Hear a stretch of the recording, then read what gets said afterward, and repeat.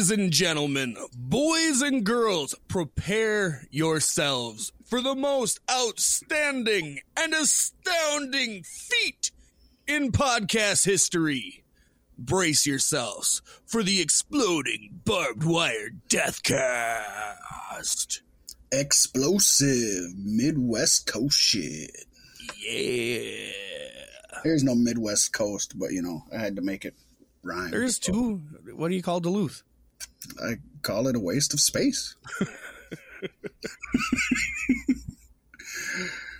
Oh, yeah. It's a shitty time to be living in Minnesota, my friends, I tell you. Probably worse to be living in the don't be living in Texas right now. Well, New England area with all the blizzards and shit. But yeah, Texas is bad for Texas. Well, the problem is they don't know how to handle winter down there. I'm telling you. And there should always be contingencies for that kind of thing, but for some reason there's not. Because it happens once in every 7 years. So are you really going to spend money on a contingency for once in 7 years?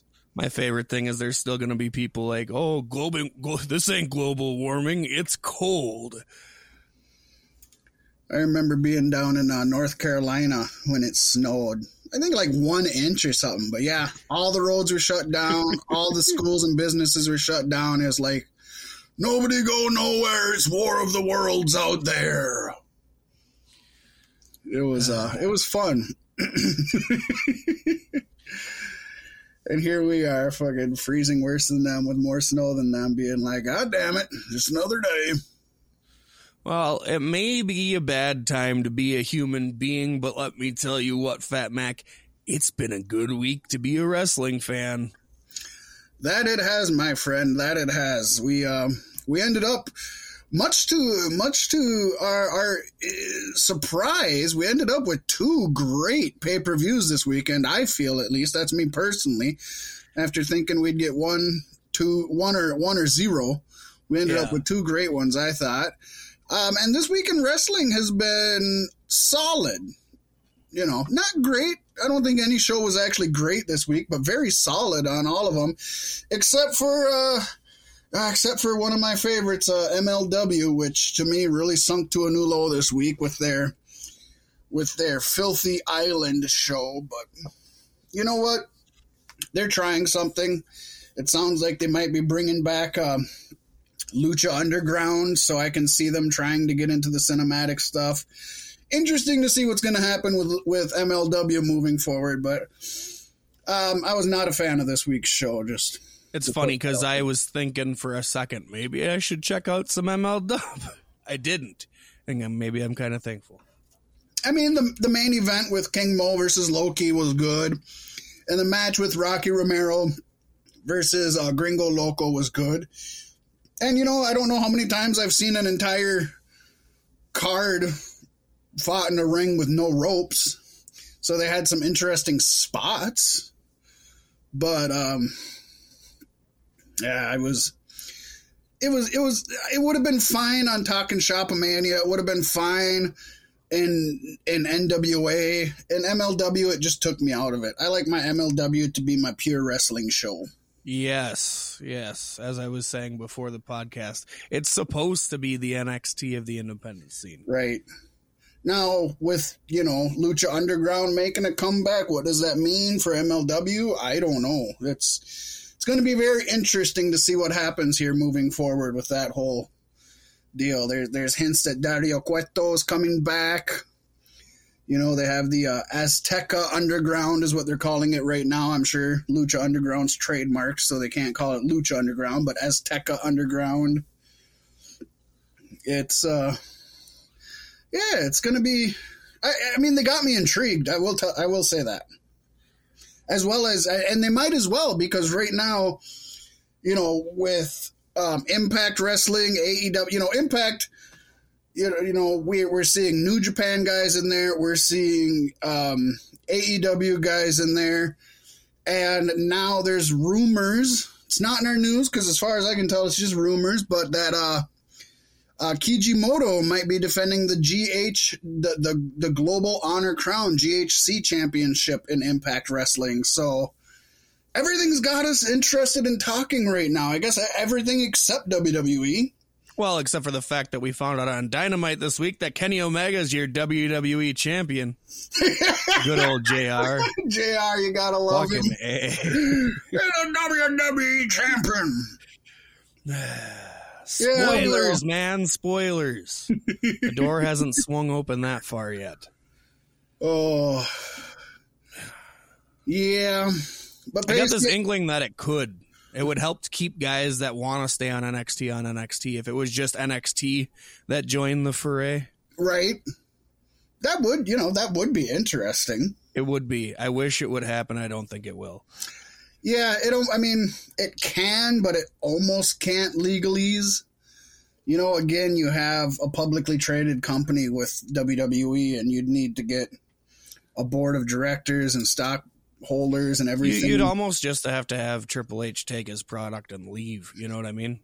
Completely leave. Yeah. Legally defect from there, which won't happen for many moons, if ever.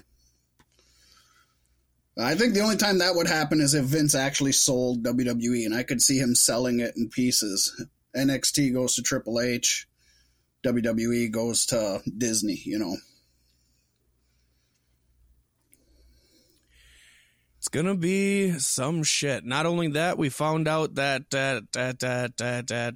Revolution, we're gonna be getting. Or is it Evolution? Evolution. Yeah, there you go. We're gonna be getting an exploding barbed wire death match for the first time since what? The early 90s, late 80s? Well, no, CZW, GCW, they've been doing it forever, but and I wouldn't say that FMW did it on a large scale. So this is probably the first time we're going to see it on a large scale. I'm trying to think. I don't think WWE ever did exploding. I know they did fire. I know they did barbed wire. I know they've done glass. I don't think they've done exploding. So probably the first time on a major pro wrestling company in the United States, I would say. I want to see them bring back Kenny Omega's barbed wire structure from the first match that he had with Moxley. Right. And then strap some C4 to that. There's C4. You gotta love it. Hey, at least they're selling it. If you're gonna do something goofy and corny, you have to sell it. Otherwise, it's pointless. You know what I mean? Right. Yeah. And I guess maybe down the line, Cody Rhodes will be in one of these, and his wife will be strapped to a nuclear bomb, and he's got to win the match in such a time. Right. Some full on Batman from the '60s, some Adam West Batman shit over a shark tank and everything. Yeah. Anybody? I don't know if anybody listening to this has ever watched some old, especially the FMW ones. They're kind of. To me, and Pasty, I think, are kind of the famous one that stick out in our minds. King of the Death Match tournaments and whatnot. They had a lot of them. They would have exploding rings, which were even cornier than exploding barbed wire. And I don't know if they're planning on doing that with this. But basically what it was is at a certain point during the match, a hurricane whistle would go off, and then they'd count down from 5. And then pyros would shoot out of the 4 turnbuckle posts. And whoever was in the ring was just out 100%. Not the ref, though. The ref was still good. Because he's apparently stronger than the wrestlers. I don't know. Was he in one of those bomb suits? Yeah, right. Those were they were corny, but they were fun, and the thing is they dove into the corniness of them. You know what I mean? Yeah, it's just your normal death match with explosions. That's every wrestling fan's wet dream, I think. Right. So it's going to be fun, going to be interesting. It's cool or sad that they're bringing it to the mainstream. I guess we're going to find out. Yeah, how it ends up coming. Speaking of mainstream, Pasty, I think we could bust into This Week in Pro Wrestling History. That's right. Snapping to it.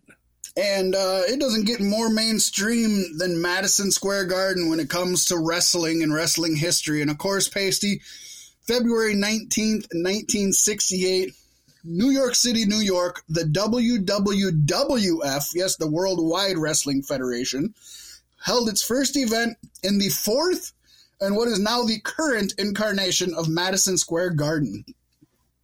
How many wrestling buffs knew that there was 4 Madison Square Gardens? This isn't the original. Well, it's square. There's got to be 4. That makes sense, right? I like that. The previous Madison... I remember when it was Madison Triangle Garden. Right?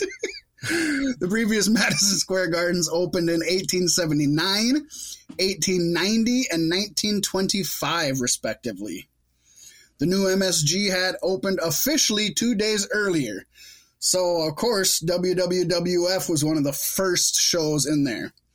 Results of this shows, maybe some folks that most of you listening to don't know. But nonetheless, they were big time in their day. We had the magnificent Maurice defeat Carl Steiff. Virgil, the Kentucky Butcher, defeat Eduard Carpenter. Victor Rivera defeated Hans Mortimer. Dominic DeNucci and Professor Toru Tanaka fought to a draw. Miguel Perez defeated Gil Gordon. The Sheik defeated Louis Cerdan. Of course, this is the original Sheik, not the Iron Sheik. Earl Maynard defeated Luke Graham with a West Indian backbreaker. That's racist. Little Beaver and Little Jackie defeated Little Brutus and Skylo Low in a little person's match. And the WWWF World Heavyweight Champion Bruno Sammartino defeated Bull Ramos by submission. I love when you watch all these old WWWF matches. They always had to throw some little person match in their big events.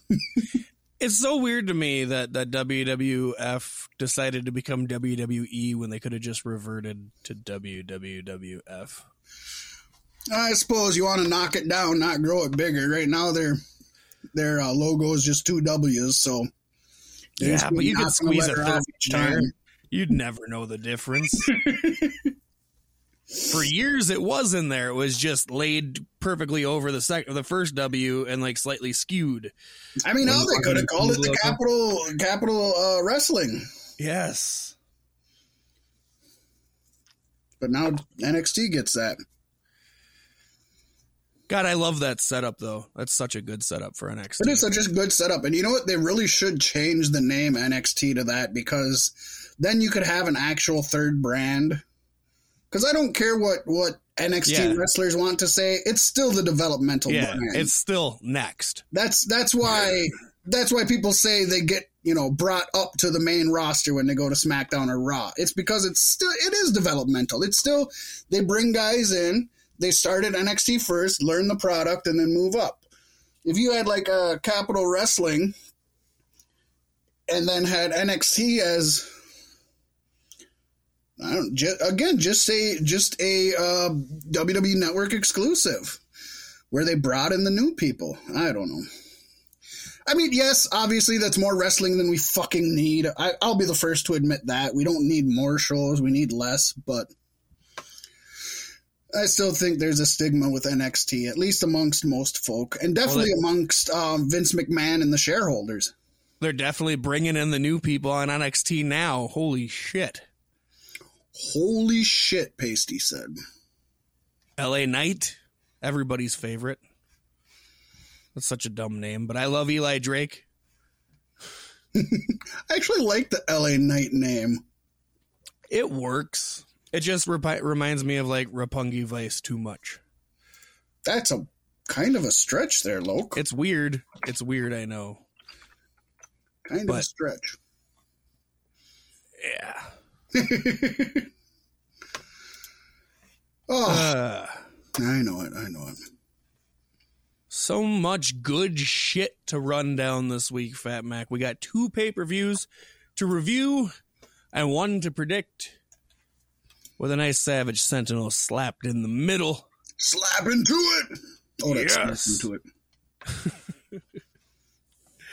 So let's start by breaking down Impact's No Surrender which I made the mistake of waiting until after NXT TakeOver to watch. Which probably wasn't the right decision. Yeah, I actually, I watched both of these the same day, but I watched Impact the afternoon of, and then I watched NXT semi-live. Not live, but semi-live. Both shows were really, really good. It was a very entertaining weekend. Impact No Surrenders started with a 6-person tag match, seeing the Decay, that's Black Taurus, Crazy Steve, and Rosemary defeating Triple XL, AC Romero, and Larry D with Neil Dashwood. This was this was fun. I really liked this. This was basically just to me, I think they put this all together just to showcase Black Taurus. Oh yeah, definitely. And to let Crazy Steve get his ass kicked by a couple of big guys. Oh, he's so good at just fucking being a bump machine. So good at that. Yeah, this was a good match. As I stated, Black Taurus just kind of owned the ring. He was doing power moves on the big guys. He was then doing, lucha libre moves on the big guys. He was proving, and he does this all with one of the masks that look like the most difficult to work in. Right, yeah. It looks like one of those masks. Gotta be like glued to his face. Yeah, it looks like one of those masks that you take off before you wrestle, but he doesn't. I can almost guarantee the same person who made that mask makes Luchasaurus's mask, but the Black Taurus mask is so much bigger. It is. It's big, it's bulky, and when he does all... if he was only doing power moves, it wouldn't be as impressive, but the fact that he's doing all this flip-flop and fly, as Dusty Rhodes would say, really impressive. Mm-hmm. Oh, and I said I was excited for Black Taurus versus Luchasaurus last week, even more so after seeing this match. I sadly, as busy as I was this whole week and everything, I didn't take notes at all. But I will say, I remember Black Taurus stealing the show. Rosemary actually did a really good job. It ended with her spitting the mist into the eyes of, I think, AC. And then Black Taurus getting the win. Oh, we did see a Black Taurus salt, which is fucking awesome. It's a spinning moonsault. Almost like a Red Arrow or whatnot, or a Phoenix Splash. I'd have to go back and watch it to see exactly what it is, but god damn, it was fucking nuts. Yeah, big dude to be doing that. And then there was a really fun moment when everybody was diving out of the ring onto the others, standing like quail, as JR would say. And to Neil Dashwood, she's like, nope, not gonna do it. And fucking AC Romero just picked her up and fucking powerbombed her onto everybody. You're like, no, you're part of the team, bitch, you're going. I thought that was really fun. This was a really fun, this was probably the perfect opener. There's a lot of things that could have been a good opener. But man, this one had action, it had story, it had fun. I think it just had everything that I wanted in a wrestling match. Maybe not the best of everything, but a good amount of everything all together. Yeah, no, this was definitely a well put together match and well played. Tenille got to play herself where she just doesn't want to be involved. It was good times. I love Decay. Yeah, they're really building this faction back up in a great way. And as you mentioned last week, Black Taurus, I think, is a great replacement for Abyss. Of course, Abyss is irreplaceable, but you got another big, monstrous dude. But this is a big, monstrous dude that can also hang in there with Steve and Rosemary in the quickness department. So, really good. Of course, Pasty, you and I both picked Decay to win, and we were not disappointed. Decay took home the win, I guess. That's all they took home Black Taurus. Then we had... They grabbed the brass ring. Then we had a fun little match here. That's a tag match. Brian Myers and Hernandez, the heels, actually defeated Eddie Edwards and Matt Cardona. Kind of surprising. Yeah, I didn't pick that to happen. You fucking did. I picked it, but I wasn't really sold on it, just to be honest. This match really was about Myers and Cardona, with Hernandez and Edwards just kind of taking a backseat, I think. Mm-hmm. Which is okay. I mean, it took forever for the two to get in the ring. Of course, Myers did not want to face Cardona. That was kind of the theme with all of this. Well, yeah, he's got an eye patch. Well, yeah. He's got a doctor's note for the eye patch, Pasty. Shouldn't it be Eddie Edwards with the eye patch? He's the one who had the busted eye socket. Yeah. But, what did Brian Myers do to get it? Fake injuries. Heels with fake injuries are awesome. And it'll be fun to see how long he carries this eye patch thing going forward. Like, I loved D'Lo on commentary where he was like, Stryker, you know what? Don't talk to me when it comes to injuries that take an extra long time to heal. But fair enough. Of course, anybody who knows D'Lo Brown's history, he wore a chest protector after getting ribs broken, but he ended up wearing it for like 4 years. So, yeah. This was a good match. Not a great match, but a good match. Yeah, it was fun. I'm looking forward to seeing more of the Major Brothers warfare against each other. Yeah. Hopefully one-on-one. I think Myers and Cardona kind of shown here, but I think it did hamper Hernandez and Edwards, to be honest. Yeah. But at least they got a spot on the pay-per-view. Yeah, and again, that wasn't what this was for. It was for building them. Mm-hmm. But there are two great athletes there that are kind of getting overlooked.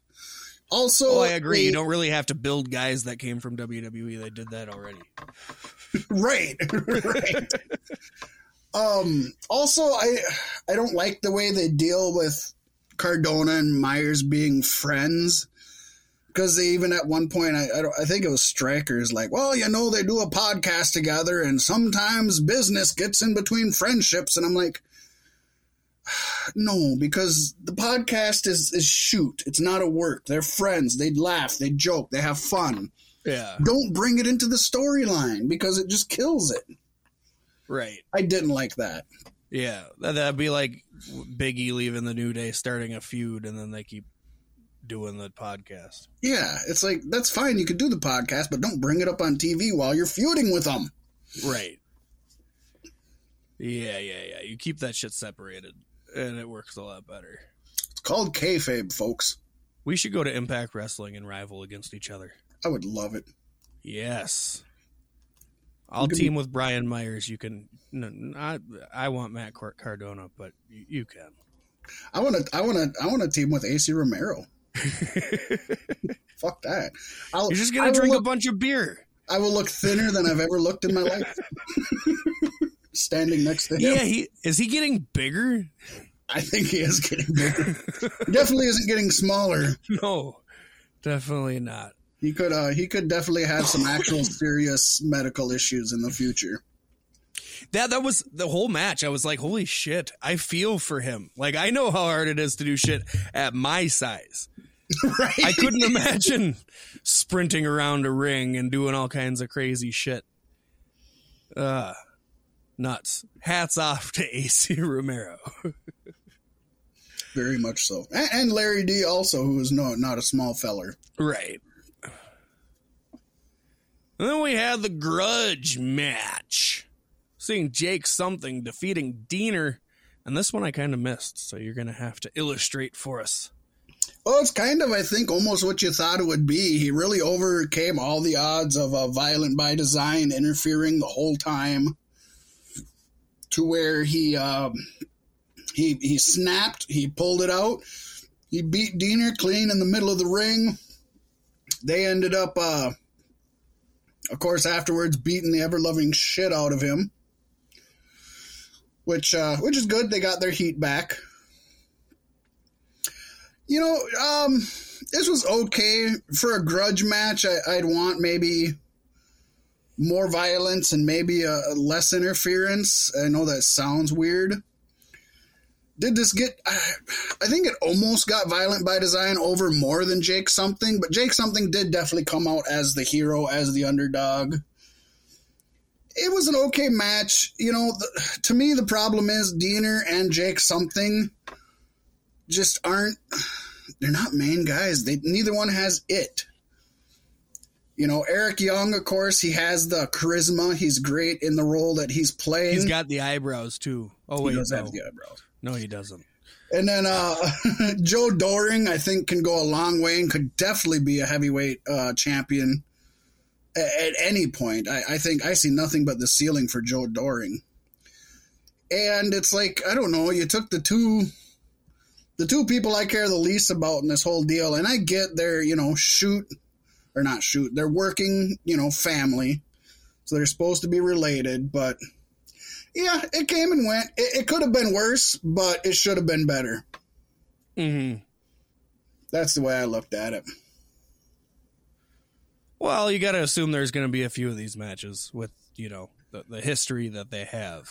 Oh, yeah, there's got to be something with, you know, I'm assuming a cage match would be next so that Violent by Design can't interfere, and of course they will interfere. They will. And, you know, there's probably, you know, Jake something's going to get some help, and it was me. I was the cage all along. So, I mean, it happened. Yeah, it did. The match happened. Hey, you know what else happened? What was that? A fucking awesome triple threat revolver match for the #1 contender for the X Division Championship. Who was all in that?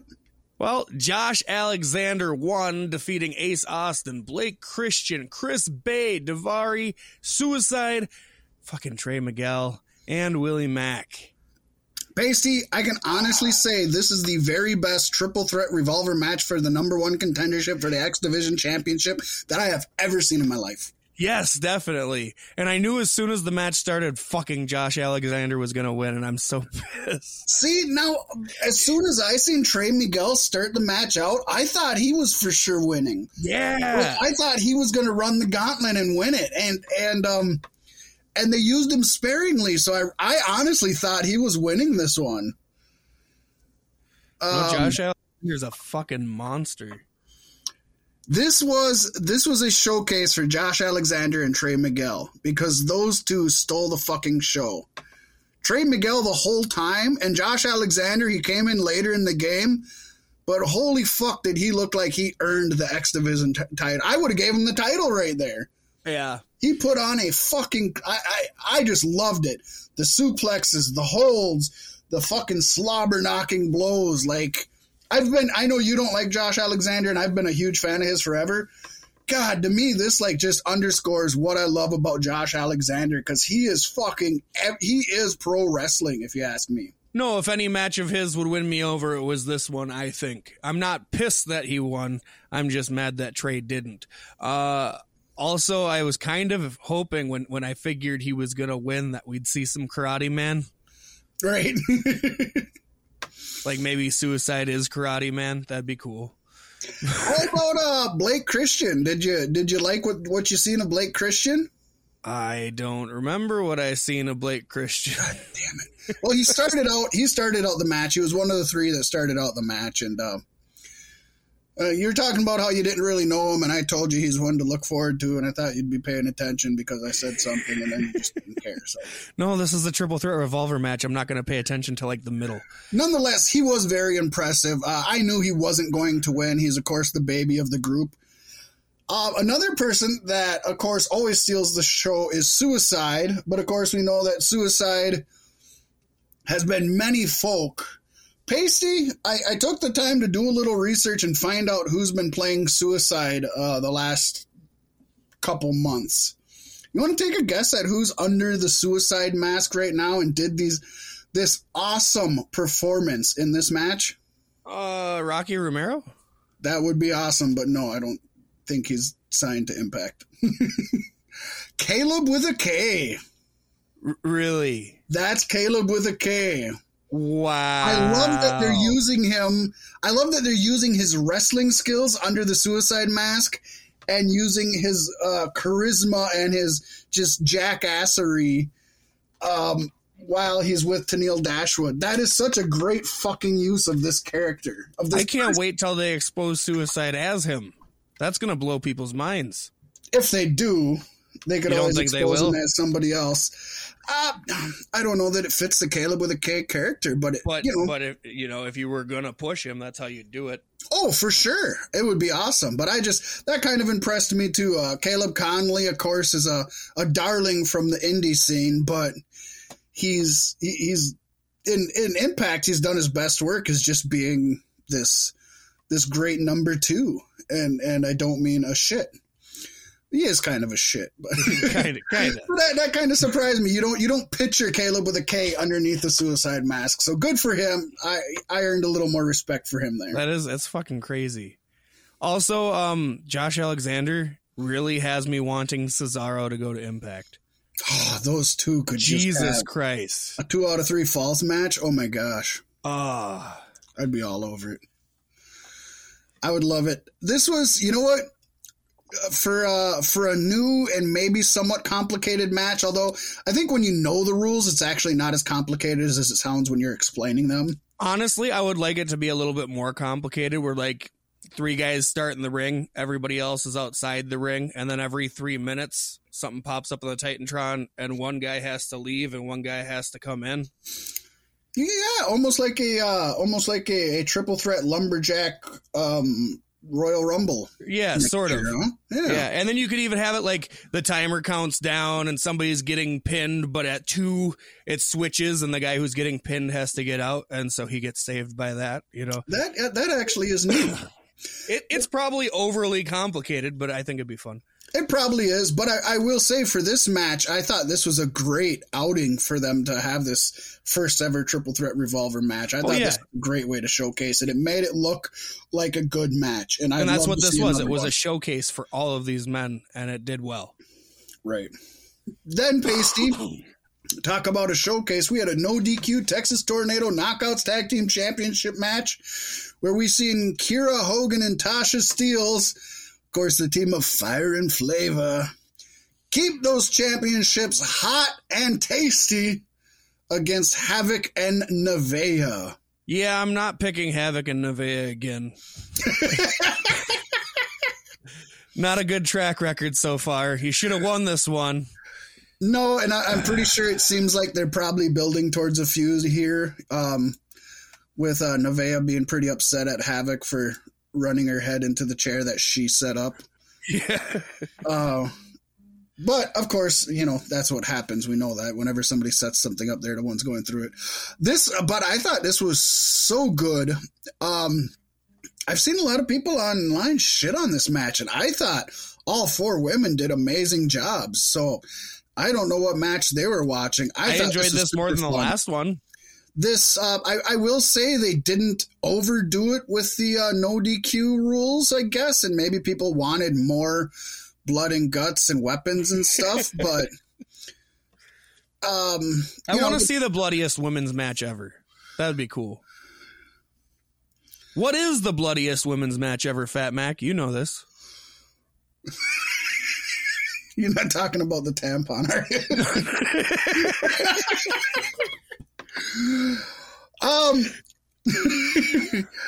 I would say, you know what? I'd have to go in. I got a DVD that's got a hell of a bloody fucking women's match on it. It's from CZW early 2000s, and I cannot remember who's in it.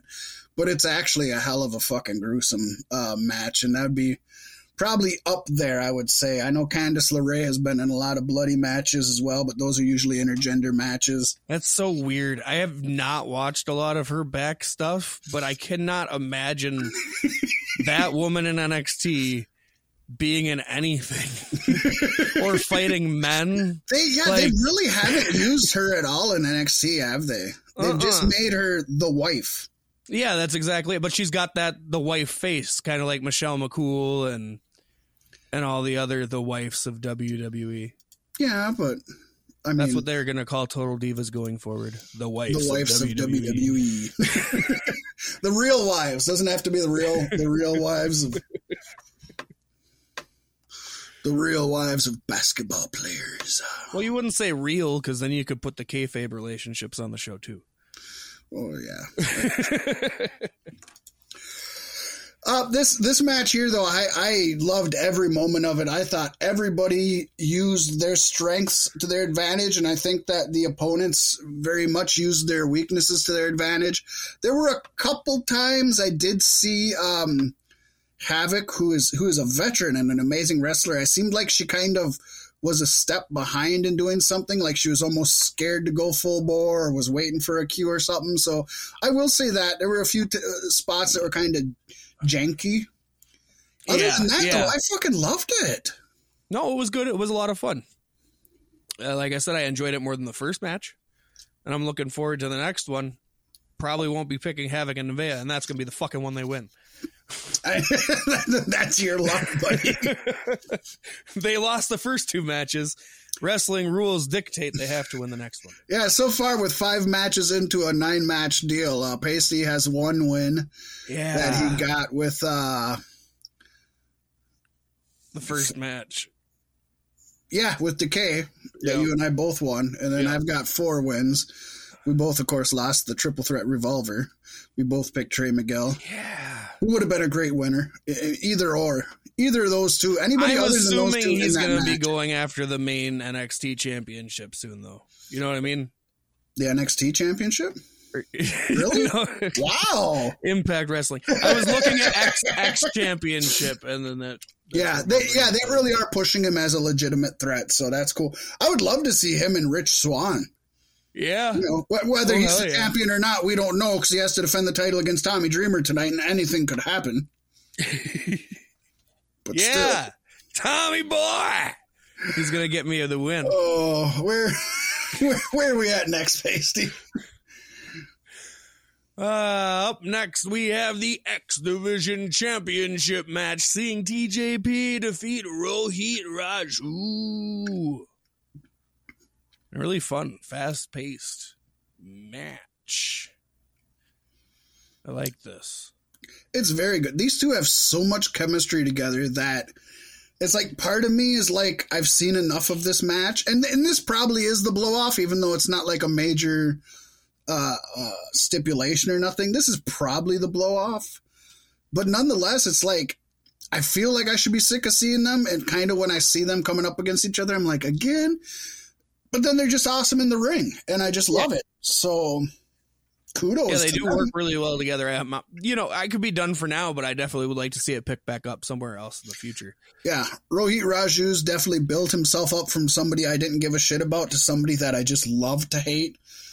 I look forward to seeing him because I just despise him and I want to see him get his comeuppance. Yes. I'm not looking forward to Josh Alexander destroying TJP and taking that belt off of him in the near future. Well, lucky for you, Pasty, on this week's Impact, he actually lost to TJP. Surprisingly, I thought he was going to fucking win. I wanted him to win. Yeah. He lost, though. So his X Division Championship #1 contender is spent. And it was a really good match, though. Not if Rohit Raju becomes his manager, he'd be able to get him another shot. That's true. No, that was a really good match. I definitely recommend Impact this week. Josh Alexander comes out dressed as Mahabala Shira? Who was TJP playing? Manic. Oh, Manic as Manic. Yeah, it's just him with a Manic mask with wrestling headgear over the Manic mask. Right? Fully obvious, but just. I did notice also that TJP is still wearing his Manic merch bodysuit to the ring. No, not the bodysuit, but he's wearing like the Manic shirt and everything to the ring. And I'm like, do they not have TJP merch for him to fucking sell? Like, get some TJP shit out there, buddies. Probably WWE still has some kind of merch rights to it or something. I don't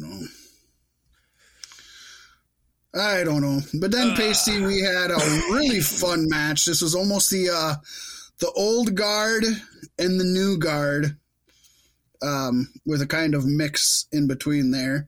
We had a 6-woman tag match seeing Jordan Grace, Jazz, and ODB defeat the young punks of Deonna Purrazzo, Kimberly, and Susan. And maybe one of my favorite women matches I've seen in a long fucking time. Yeah, this was really good. this almost stole the show for me. And when I thought about like the combined ages of everybody in here, Jazz has been wrestling forever. She's in her late 40s. ODB is in her early 40s. Kimberly is in her late 30s. Susan's in her late 30s. Deanna and Jordan are pretty young, but it's just like, holy shit, these women. I was listening to a podcast the other day. It was Wrestle War 91, I think, NWA Wrestle War 91, and they had these two Japanese tag teams of women, and it was Jim Ross, actually, and he said, I never thought that we'd see women wrestling like this in the States, because I never thought women in the States would ever want to do this kind of work, and I'm watching this match like, holy shit, like this is where the women's wrestling has come to, and I love it. This is why Impact is so great for women's wrestling. They really are. They're really just owning it, and they're not afraid to try different things. So then why'd Taya Valkyrie have to leave? Oh, that is sad and disgusting. I know. I was happy for Eli Drake, and I'm very, very jealous for everybody who's not WWE, because, goddamn, she would be so pivotal in this Forbidden Door opening thing. Oh, she's awesome. She's a Canadian wrestler who fucking made her name in Mexico and then became a super sensation in the United States. What more do you want? Right. Now she's going to go to WWE and just be the third Charlotte Flair. But to be fair, I mean, married to John Morrison, you kind of... Which means she'll be relegated to the mid-card like he is. To the wife. Yep. She's the wife. But moving on from that...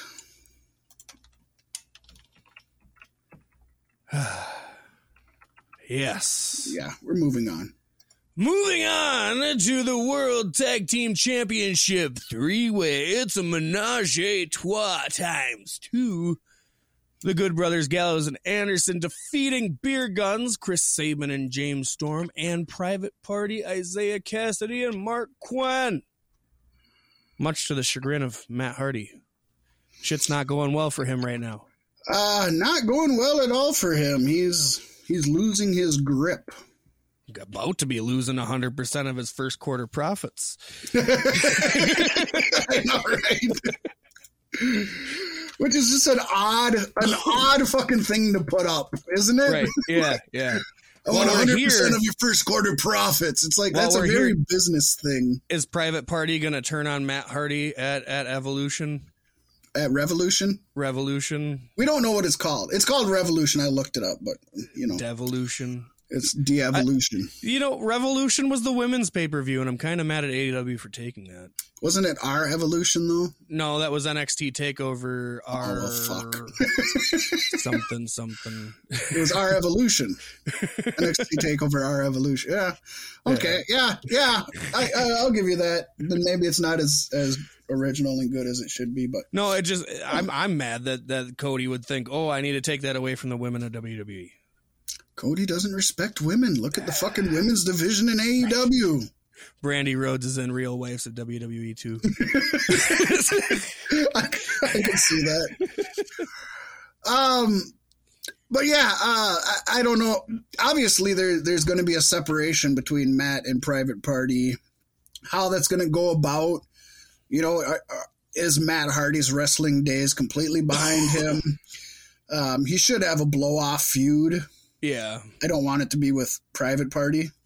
Well, it looks like it's Hangman Page, but... Which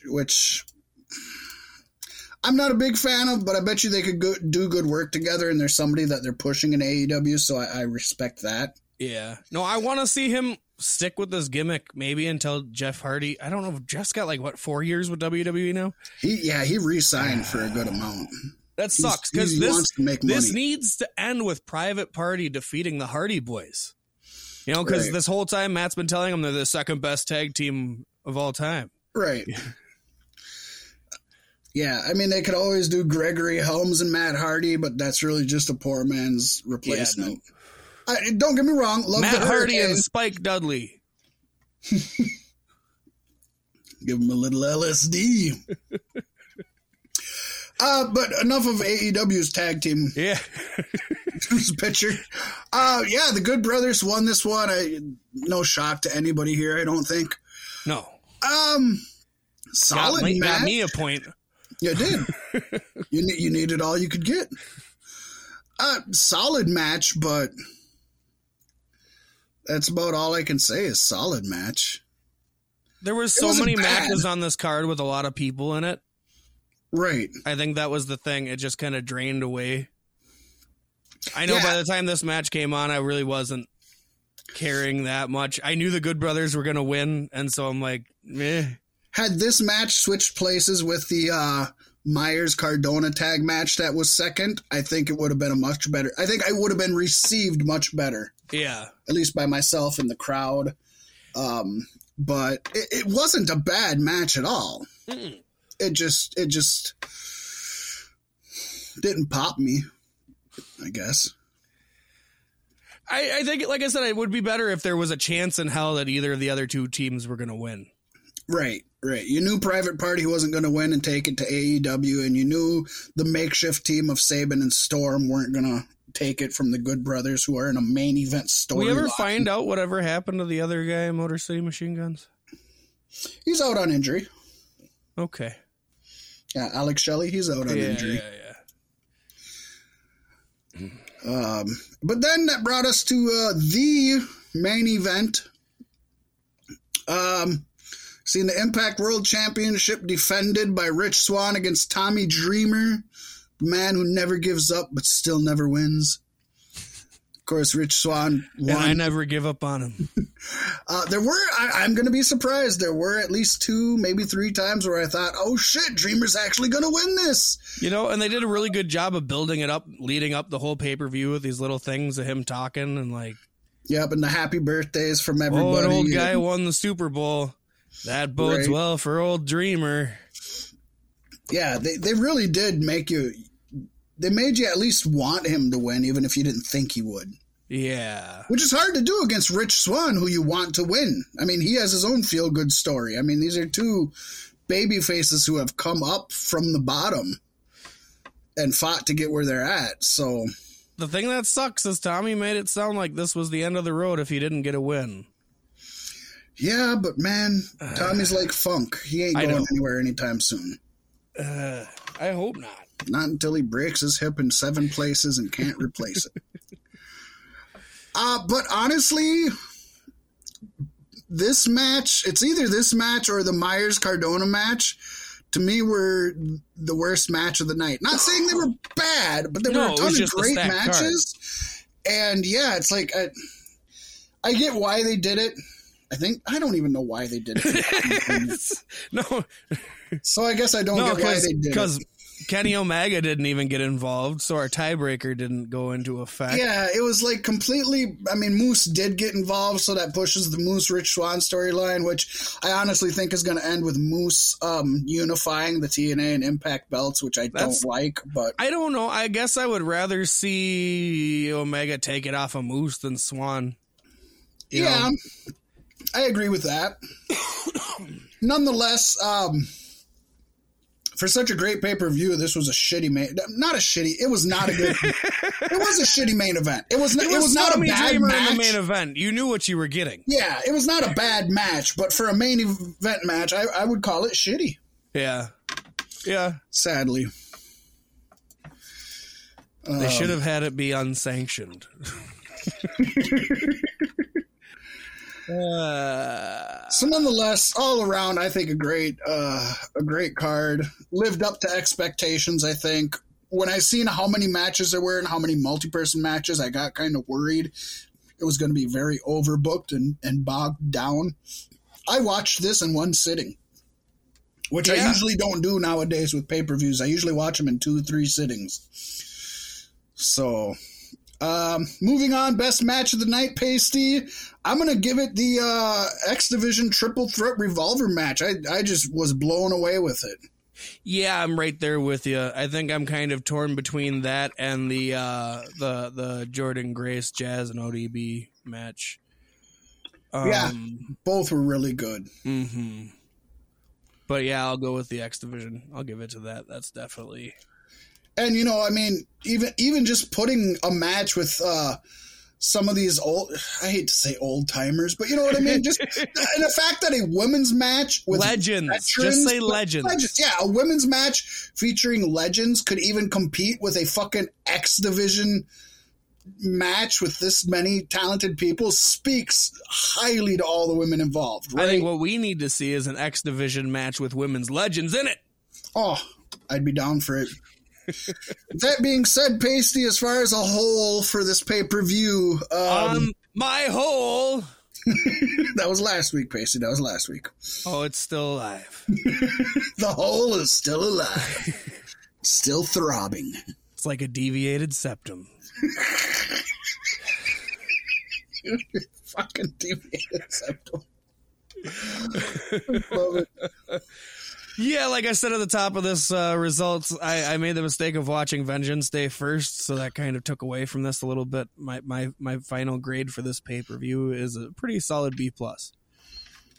Nothing wrong with that, though. Especially considering the main event, I think we agree, was a letdown. So it did take a little bit away from the grade. I would say if that main event wasn't the main event, I almost feel like I could have given this one an A+. With the exact same matches, but ending it with that, to me, hurt it. So I agree. Yeah. I mean, it's a little bit different if that was Tommy Dreamer's last match. Right. Which we don't know. And, if Undertaker taught us anything, we'll never know. Honestly, I guess he's got the easy out, though. Moose interfered, so it didn't really qualify as him, whatever. Yeah, it was a tainted loss. Yeah. Tainted loss. Whoa. Oh, I love that we think so much alike. Don't touch me, please. I'm going to try to. Yes. Now it's time to move on to NXT TakeOver Vengeance Day. Vengeance Day. Not the name I would have chose for this pay-per-view, but I guess it works. It actually even would have just been better if they didn't put the day at the end of it. Right. Just NXT Vengeance. Or NXT, why not, like you mentioned, they've used some of the old pay-per-views in the past for NXTs. Why not call it St. Valentine's Day Massacre? I know I mentioned because of public shootings. And I agree. Holy shit. Woo! The dogs are telling you why. I got a parent leave. Fucking chill out. Wow. With that being said, take it, Pacey. Give me a second to calm these bitches down, okay? Yes. NXT TakeOver Vengeance Day started off with the finals of the Women's Dusty Rhodes Classic Tag Team Tournament, seeing Dakota Kai and Raquel Gonzalez defeat the team I picked of Ember Moon and Shotzi Blackheart. Now they're going to get to challenge for the women's tag team titles, which is, I guess it's kind of cool because Dakota Kai and the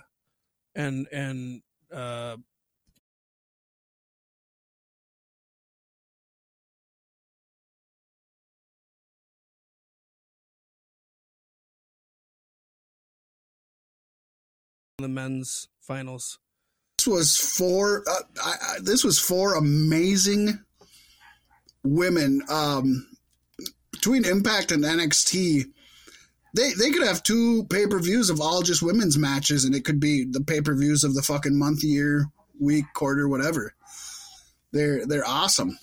This was great. Dakota Kai and Raquel Gonzalez have had a great chemistry together. Surprisingly, they don't seem like two that I would picture together. And I love Dakota Kai's evil streak, which I didn't see in her, but when she brought it out and she's kept it, it's been amazing. Of course, Ember Moon and Shotzi Blackheart, I love both of them greatly. I stand behind what I said last week, though. They're two amazing singles wrestlers. They don't need to be bogged down as being considered a tag team, where I think Dakota Kai and Raquel Gonzalez could definitely benefit by being a tag team with Dakota Kai turning back face against Raquel Gonzalez and then being the underdog in that. Yeah. Yeah, there's a lot to come from this, and I'm really looking forward to the future. NXT's women's division is very solid right now. Super, super solid. And Pasty, speaking of the future, we got the NXT North American Championship. Johnny Gargano defended successfully against the Time Splitter, old Marty McFly himself, Kushida. Man, if this wasn't everything you want in a match. This is everything that Fat Mac wants in a match. I'll tell you that. This is if somebody says, show me what you consider pro wrestling, Fat Mac, I will put this match on and I'll play it twice. Show me what you consider pro wrestling, and then it's just Kushida running down the ramp and punting Gargano's arm. Wasn't that awesome? That was so badass. There was great psychology and even little things like that. Like, they weren't trying to make for two guys that are just phenomenal wrestlers, they weren't trying to make the flashiest moves. They were making moves that made sense. They were working over the body parts. They had a target. They had an end game in sight. And it was just beautiful. Yeah. And there was so much going on. Even like as Johnny Gargano and his crew's walking out, Austin Theory gets snatched by some invisible hand in the backstage area. It was Tony Khan! So now Johnny didn't have any of his team at ringside, which I was like, oh, yes, Kushida's going to take. So did I know that he had a stable? No, I don't think so, because I didn't either. Okay, thank you. Okay, because I was sitting here like, holy shit, because they have a name and everything, too. I don't remember what it is. Yeah, I don't know, like Johnny's Brood. Yeah, they were talking about it, and I was like, I looked it up. I was like, oh, shit. Johnny Gann and the fam. It's him. It's, of course, Ace Austin, because it was me all along. It of course is I just talked about his wife, and now I'm Candice LeRae, and I think one other person. Yeah, I'm not sure what her name is, but she's good. She's good. She's good. No, I like what they're doing. I really thought Kushida was going to take this one. This was a very solid match. Lots of chain wrestling and just working the body parts. Yeah, lots of false finishes, but believable false finishes. Oh yeah. No, this is your classic Johnny Gargano match. And let's not overlook Gargano's X-Men fucking ring gear, which was badass. You didn't like it? I mean, I don't know. Really? I never really noticed that shit until somebody says something about it. Oh, really? Anytime a wrestler's doing cosplay, unless it's like very clear and blatant, I'm just like, oh, it's ring gear. That's sad, Pasty. It's good, but it's like, I don't know, because they can't be spot on with it. And so I'm never really going to be like, oh yeah, this is such and such. You know, like Eddie Kingston was the fucking Green Power Ranger. Right? Rest in peace, Misawa. The man fucking died in the ring so that you could call him the fucking Green Power Ranger. Oh, Mitsuharu's spinning in his grave, Pasty. Nobody ever heard of him, Fat Mac. I'm kidding. I'm going to hell. But I'll see Misawa there. There you go. I'll join you there, don't worry. Really was a fantastic fucking match, though. I don't even know what I can say to sell it other than just watch. If you're going to watch one match from Vengeance Day, watch this one. Yeah. And there's some great matches. We even got the next match was pretty damn awesome, Pacey. Oh, fuck yeah. The Men's Dusty Rhodes Tag Team Classic Finals. Seeing the team of MSK, which we still don't know what it means. Nope. Nash Carter and Wesley defeating the grizzled young veterans, James Drake and Zach Gibson, who I didn't even remember made it to the finals in last year's Dusty Rhodes Tag Team Classic. I really didn't pay attention to last year's. Sadly. No, well, it's because MSK wasn't in it. That's true. It's so crazy to me that they just showed up in NXT and got put into the tournament and won the tournament. Yeah. Kind of surprising. I mean, we both picked them to win because how could you not? But yeah, they've really jumped up. WWE, or at least Triple H, seems to have a lot of faith in these two. Rightfully so. Definitely. These guys, the way they move in the ring is like I've never seen wrestlers do some of the shit they do. They're reminiscent of the Young Bucks and the Motor City Machine Guns in a way that 75% of everything they do leads into their partner doing something else, and fluidly. Yeah, and they defy gravity, like quite literally, and in many occasions. Yeah, I mean, it was definitely a huge blow to Impact when the Rascals left, and of course they got Trey Miguel, who may be the best of the three, so maybe the best of the solo stayed, and the tag team went, which is fine. I guess we're going to see what happens with them between now that one MSK's in a whole new gear since they came to NXT, though. Like, I don't think I've ever seen them be this impressive. I think they're trying to prove themselves for sure. It just sucks that they didn't. Well, and Trey Miguel, I think, has stepped it up since coming back as a singles also. Right. All three of them, I think, are trying to prove that they're better the way they are now than they were together. I'm just mad they didn't go to AEW, man. AEW just signed 2 great tag teams in the teams that I can't remember. The guys from Minnesota and then the Rappin' guys. Top Flight. Yeah. And the not the Revolution. It starts with a P, doesn't it? I don't remember. Is it the P? It's the P. It's the P. The P. They're called the P Masters. That's why they rap. We like them.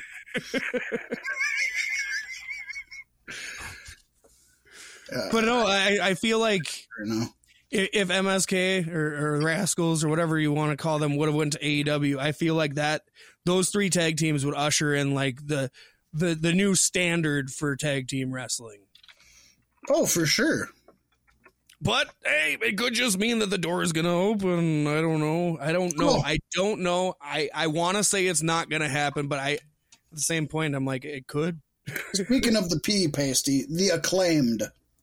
There you go. Yeah, the P. Yeah. The Acclaimed. The P. The P Masters. Got to start calling them that. Great match here. Definitely showed what both teams can do. Grizzled Young Vets are an amazing tag team. They are. They need to either cross the pond and stay over here, or I'm just not going to see them that much because just all the wrestling that there is, I don't have time for NXT UK, as great as it is, and it's great. Yeah. Yeah, no, even with Walter, I'll see him when he comes over. Yeah. It's sad, but that's the way it is right now. There's just too much wrestling, and you got to pick and choose. Picking and choosing our way to a 3-way NXT Women's Championship. Pasty and I both got this one wrong because Io Shirai kept the championship belt against Mercedes Martinez and Toni Storm. Of course, I thought Mercedes would take it. Pasty thought Tony's time had come. We were both wrong. Yes, we were. Very good match, though.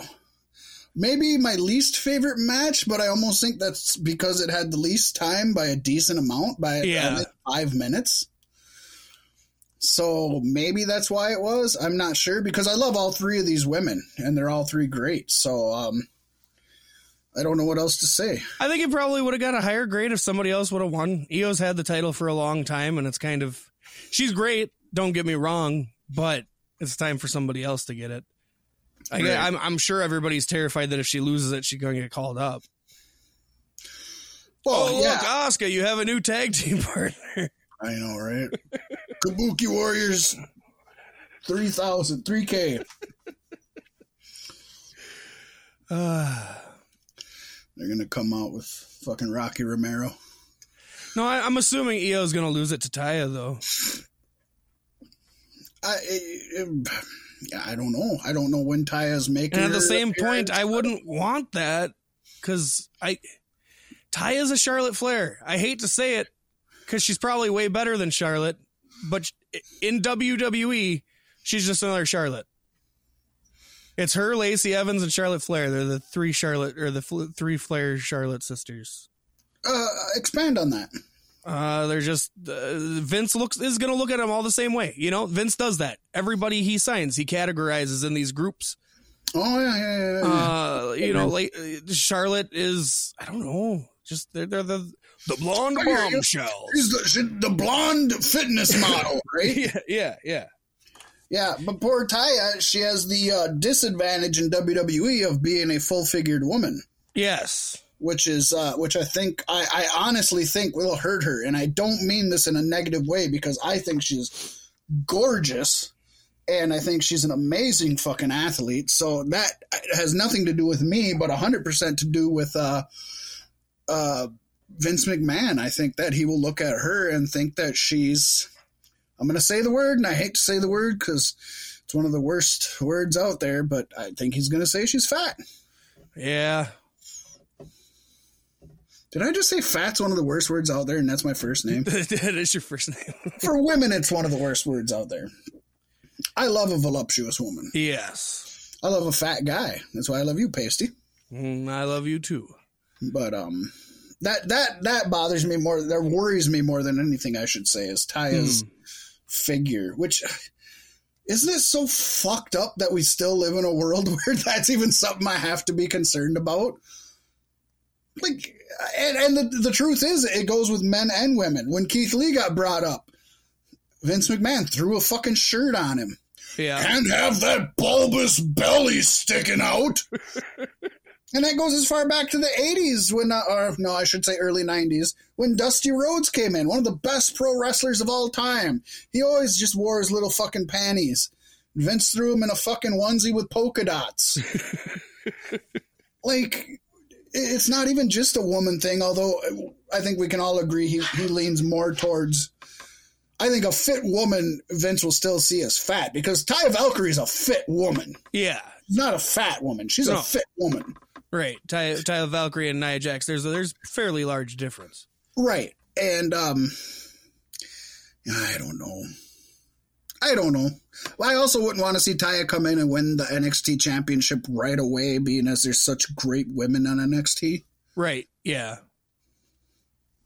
I'd love to see her and Candice LeRae in a feud, and, you know, you could bring in the men, which I hate to do because they shouldn't just be wives, but you could. You could bring in Morrison and Gargano, and oh my God, you could have amazing fucking matches with all four of them. You could. Of course, WWE would let Gargano or would let Morrison do anything.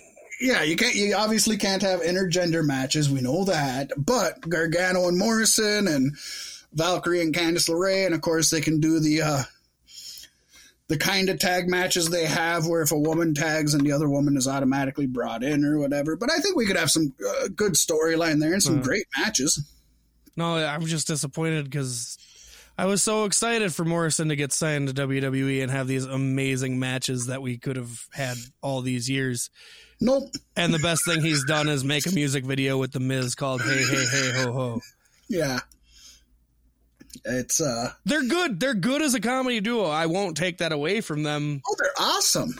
But Morrison has so much more to offer. And the truth is, and let's just be frank, again, if we're going by business sense, the truth is Morrison's probably more valuable money-wise doing that kind of stuff than putting on amazing matches. At least for the WWE, you know, he wouldn't be more valuable money-wise for Impact or for MLW, but for WWE he is. And I'm sure they're looking at it as they're protecting their investment. You know, if you're not having these 5-star matches, you won't be out on injury.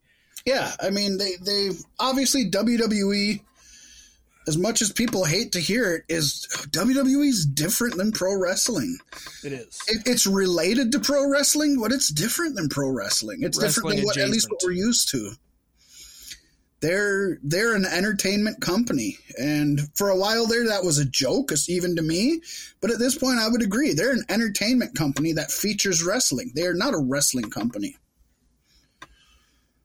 And fuck.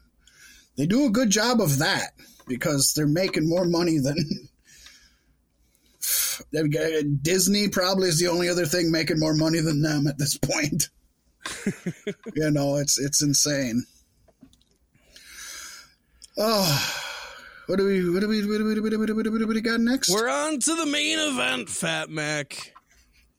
The NXT Championship, seeing Finn Balor put his gold on the line against Pete Dunne. And what was kind of almost just a repeat of Johnny Gargano versus Kushida at a slightly slower pace. Yeah. I didn't like having both of these matches on the same card. It wasn't a bad match. It wasn't a bad match, but I would say for Finn Balor and Pete Dunne, it was a bad match. And is Pete Dunne jaundice?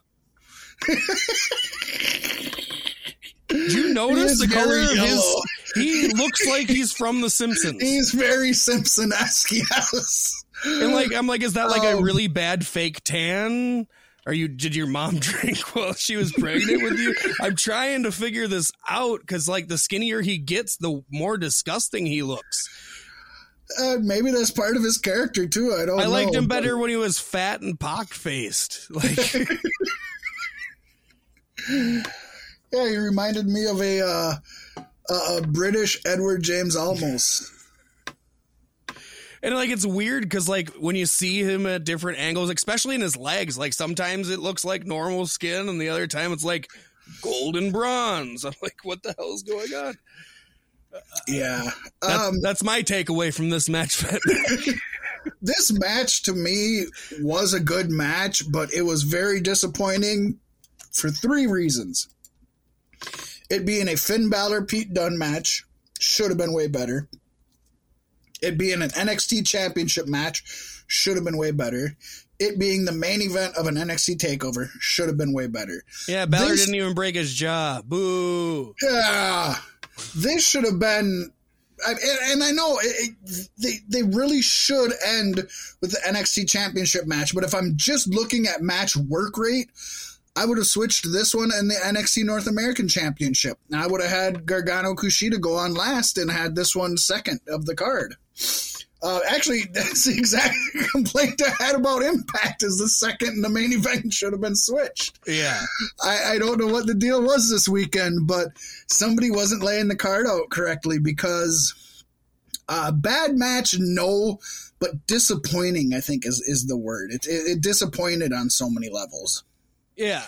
I just think if Gargano Kushida would have been on a different night, this match would have shined a lot more.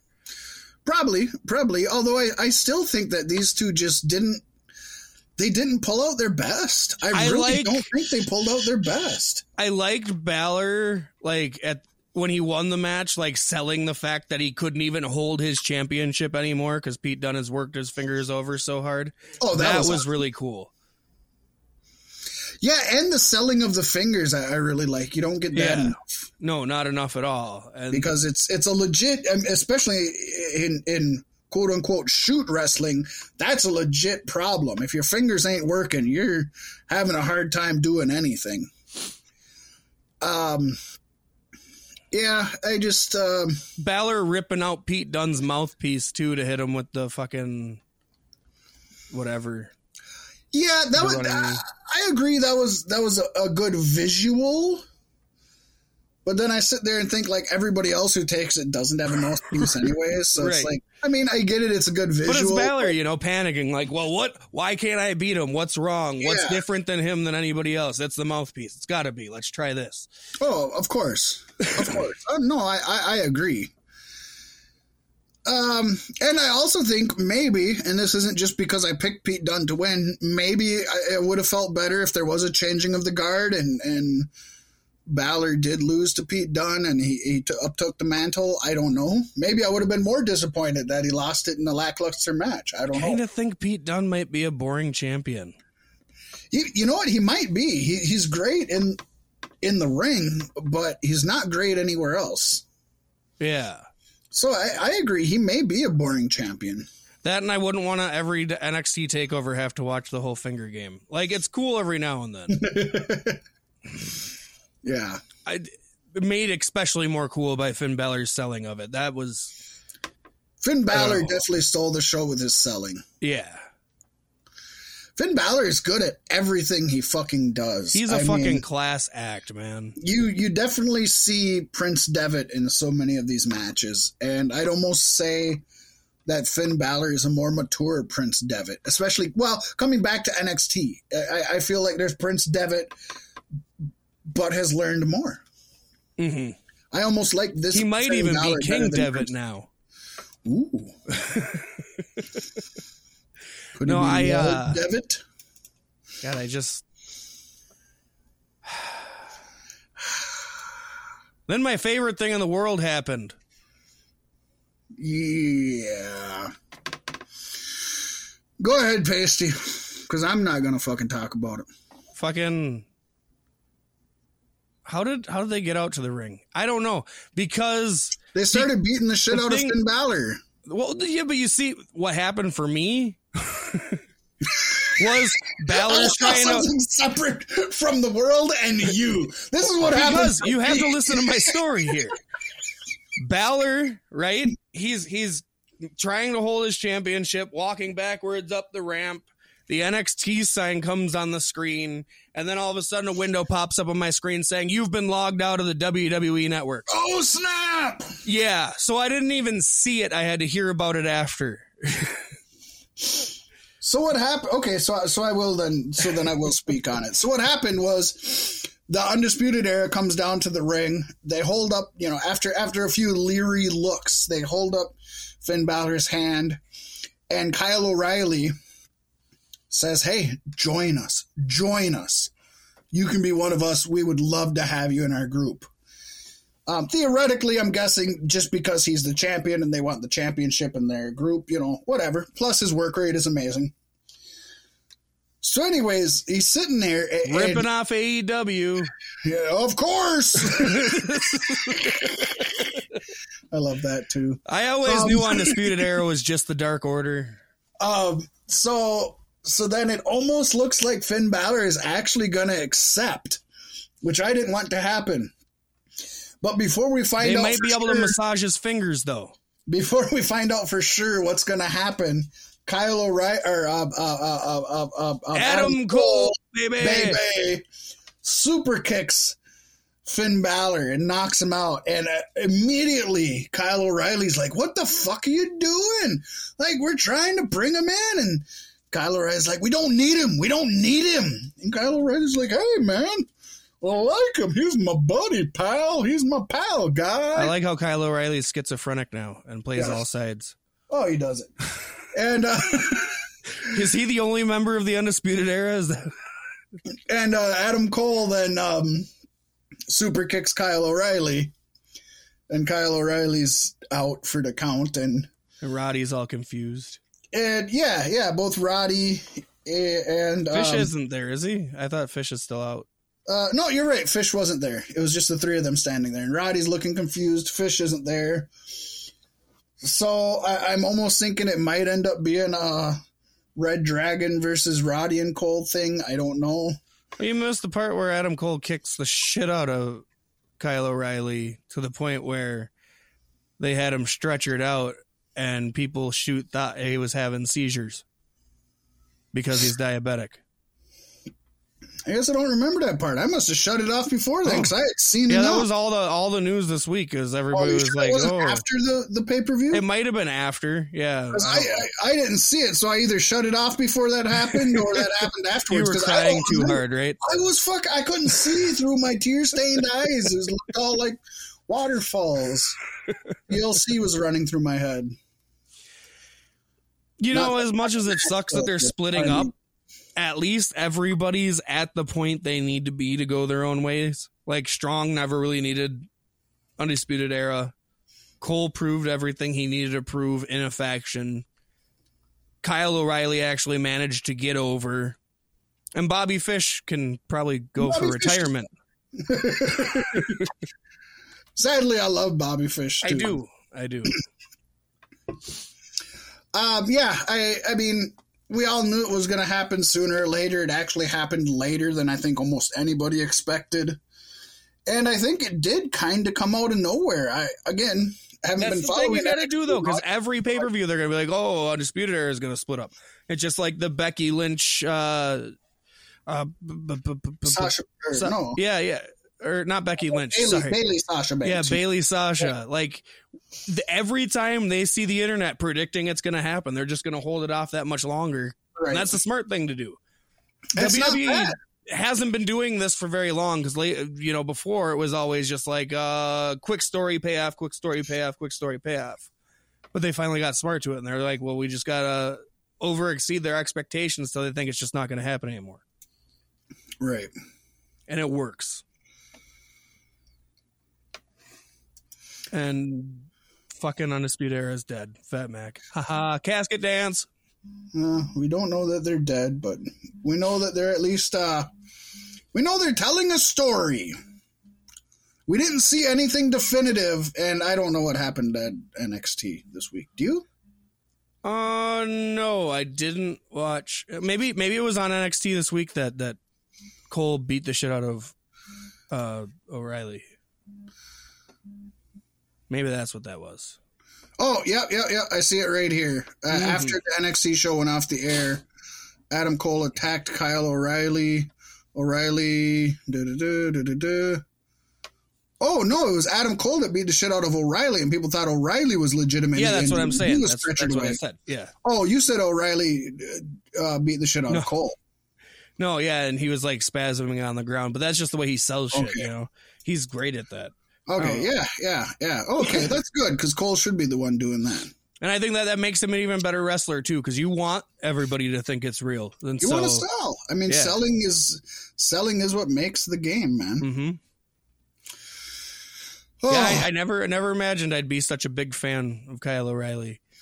He definitely built himself up in the best possible way. From Future Shock, where I thought he was holding Adam Cole back, to Undisputed Era, where I thought, he was just a secondary character, to now he's, I'd put him in a main event against Adam Cole. Not on equal terms. Cole's still way better, but he's up there. It's I'm looking forward to whatever comes out of any of this. This is gonna be these matches are just gonna be fucking phenomenal. Also, Kyle O'Reilly and Finn Balor tag team title run would be awesome. Yeah, that would be fun. It'd be something for both of them. I think I'd rather see him do singles stuff, but at the same point, that would be something I would do. It's just a shame the Dusty Classic didn't start like after this, Right. Where you could just throw two people together. Yeah. With that being said, Pasty, let's move into the best match of the night. Well, I guess we should say this ended with Pasty scoring 2 points, Fat Max scoring 4 points. Yes. Both pay-per-views, I was one away from a clean sweep. Damn it. Best match of the night, Fat Mac. I'm picking North American Championship match, Gargano Kushida. You know what? Just to be different, I'm going to go with the men's classic finals. You can't go wrong with that. Just to be different, I'm going to go with Finn Balor, Pete Dunne. Despite everything we just said. What are you going with? I'm kidding. All right, I'm going with the women's championship triple threat. Shut the fuck up. And because I watched this pay-per-view first, my final grade comes in at an astounding A-. A-, and I'm going with a B+, which I think it earned. Great. Which means Impact and NXT tied this weekend. Yes. Both great shows. Yes. Honestly. And both very different. I think we can both say TakeOver was probably the better package. So maybe we got to bump the final, our combined final grade for Impact down half a step just because. Or do you think they are exactly the same level? You know what? I think they both had disappointing main events. Oh my God, the door is opening. They're booking these shows together, aren't they? You know, I still stick with, I would have switched the second and main event with both of them. I think they're pretty daggum even, Loke. I have a hard time. It's weird how similar these shows are. They were very similar, and one had 9 and one had 5. So it's impressive one way or the other. But yeah, I think they're both, I enjoyed them equally. I watched them on the same day, and I watched them both full through. I enjoyed them both equally. I got nothing. Well, let's give Impact a win then and just have them both be the same grade. Fair enough. Just the same grade. Fair enough. We're not giving Impact the win. They're just the same grade. All right. Now we're running a little bit long, so we got about a half hour to slam through the rest of this shit. So let's snap on into this week's Savage Sentinel. Pacey Teddy Hart again is currently being held in Tarrant County Corrections Center in Fort Worth, Texas on various charges. Must be cold in that cell. The problematic Hart was originally arrested and charged for injuring a disabled person, evading arrest, and being in possession of a controlled substance. This was way back in 2016. His records show he was also arrested on these same charges back in October and now again on February 10th of this year. That's right, guys. It's your Hart Quarterly Report. Exactly. I know, right? Basically, this means that he has been arrested for violating terms of his release on all of these charges. So he isn't doing the same thing over and over again. He's just violating his release. Teddy Hart has had many legal challenges over the years. He was arrested and charged with DUI, evading arrest, and auto theft in 2017. He was also arrested on sexual assault charges in 2014. Of course, both those charges were dropped in 2016. Then he was arrested for possession and intent to sell or distribute a Schedule III substance around the same time last year in Virginia. A few weeks later, he was arrested again for violating his house arrest. Then a few weeks after that, he was arrested for the third time in under a month for strangulation resulting in wounding bodily harm stemming from a domestic abuse incident. Jesus Christ, somebody's been hanging out with Del Rio too much. Yeah, basically, he's just a solid guy. I mean, I'd call him husband material. Yeah, definitely. Times Man of the Year. Exactly. Front page, baby. According to his appearance on Wrestling Inc. Daily, Blue Demon Jr. had some issues with Disney security while filming his new show, Ultraviolet and Blue Demon. First thing they needed to understand, which is difficult to explain, is that I don't take the mask off. It's actually super glued on my face. With Gorilla Glue.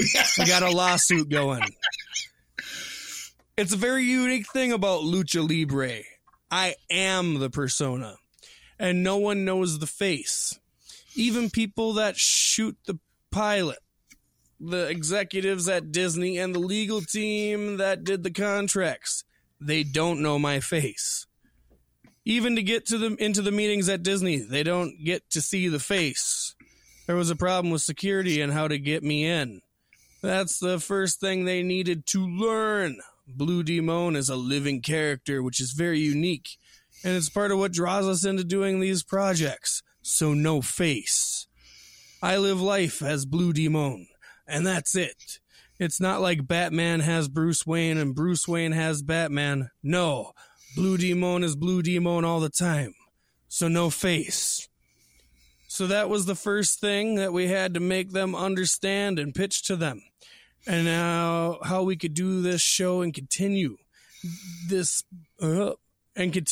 because obviously it's not the case with the girl on the show. He went on to note how important Blue Demon is, and he is as well known as Jesus Christ in Mexico. Oh, you know how many Blue Demon air fresheners I see in lowriders? It's amazing. You know, Jesus also said, you can never see my face. It is true. That's why people think he's white. Just look at the Shroud of Turin. That was his mask. But good for Blue Demon, and it's good for people to realize that this is a real thing. I remember back in the day, I believe it was Mil Muertes. No, not Mil Muertes. I think it was Mil Muertes. Anyways, it was Mil Mascaras. Oh, thank you, Mil Mascaras. Thank you. It was. Remember when I did that whole article wrong? It was Mil Mascaras. Thank you, though. I appreciate it. Mil Muertes is the guy who's currently in MLW reviving Lucha Underground, or Azteca Underground. Mil Mascaras was invited to the White House, and he almost got turned away because he would not take his mask off, and the Secret Service would not let him through. And I believe it was it Reagan? I know Reagan's very racist. That's so fucked up because all the white people who went into the Capitol lately wouldn't put masks on. I know, right?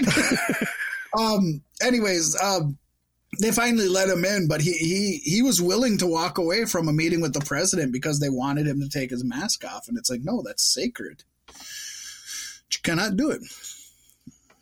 So we go from arrests and security asking for masks off. Boy, we got one more legal. I can just imagine Blue Demon putting the executives at Disney in like a figure four. I'm not going to take my mask off. It's not happening. Or Mickey Mouse. Tell me I can keep the mask. You can keep the mask on. Just let me out. Get Goofy out of the gory special. Well, Pasty, many former WWE wrestlers who have claimed in lawsuits that WWE failed to protect them from repeated head injuries are taking their case to the United States Supreme Court. Yes, the Minnesota Star Tribune reports that the lawyer for the wrestlers, who by himself could be a wrestler by his name, Konstantin Kairos. God, I hope his middle name's not Keith. I know, right? Because both Konstantin and Kairos are spelled with K's, folks. But Konstantin Kairos filed a request late Wednesday of this week asking the Supreme Court to hear appeals of lower court rulings that dismissed the lawsuits. These are the lower courts, that said many of the claims were frivolous or filed after the statute of limitation had expired. The plaintiffs include several WWE legends, including the late Road Warrior Animal, Paul Orndorff, the late Jimmy Snuka, the late King Kong Bundy, the late Mr. Fuji, the late Kamala, Chavo Guerrero Jr., Ahmed Johnson, both twins Dave and Earl Hebner, Sabu, Barry Darsow, Shane Douglas, Marty Jannetty, and Heidenreich, who, remember, is most well known for raping Michael Cole. And that's how Adam Cole was born. The lawsuit claims WWE is directly responsible for wrestlers' injuries because, unlike football and hockey, where players have suffered similar injuries, WWE matches involved scripted and choreographed moves by the WWE. Now, to put this in perspective, the National Hockey League and the National Football League were also sued by former players who suffered concussions and similar head injuries. The NHL settled for $18.9 million, while the NFL settled for $1 billion. Should be noted, WWE Chairman and CEO Vince McMahon is listed as a defendant in this suit. Fun times. You know, they've been working on this. God, I think we reported on this almost on one of our first episodes, and it's still going on. This suit is not ended. I don't think they will ever win. I think it's hard to, even though we know that we know more now than we did then, it's hard to convince somebody you didn't know letting another person smack you in the head with a chair was bad. Like, it's hard to say, well, you know, I told him that he could run my head into the concrete wall, but WWE said I'd be fine. I don't know, man. I think part of you probably knew. Right, yeah. No, not to say it's okay, just... I almost assume, especially for how long and drawn out this has been, that WWE is doing it because it keeps their name in people's ears and its publicity. It's the same thing with the lawsuit against Subway for the fake fish tuna. You know what I mean? Right. there's a food theory out on YouTube's. I love food theory. Yes. And it talks about how these companies like McDonald's and Subway, actually Subway, the same time multiple years ago had the lawsuit over fucking bread being too sugary to be called bread, or the chicken not being real, and like it seems like it's just like a sound investment to keep the shit going because it's free advertisement. Yeah, and in the wake of this shit, all this news coming out, they said it was 100% tuna, and they're selling them for half off now. So it's like, I don't know, just draws up business, and it kind of would make sense if WWE was doing the same thing because it's like, oh, it's badass. Yeah, people are getting concussions and shit.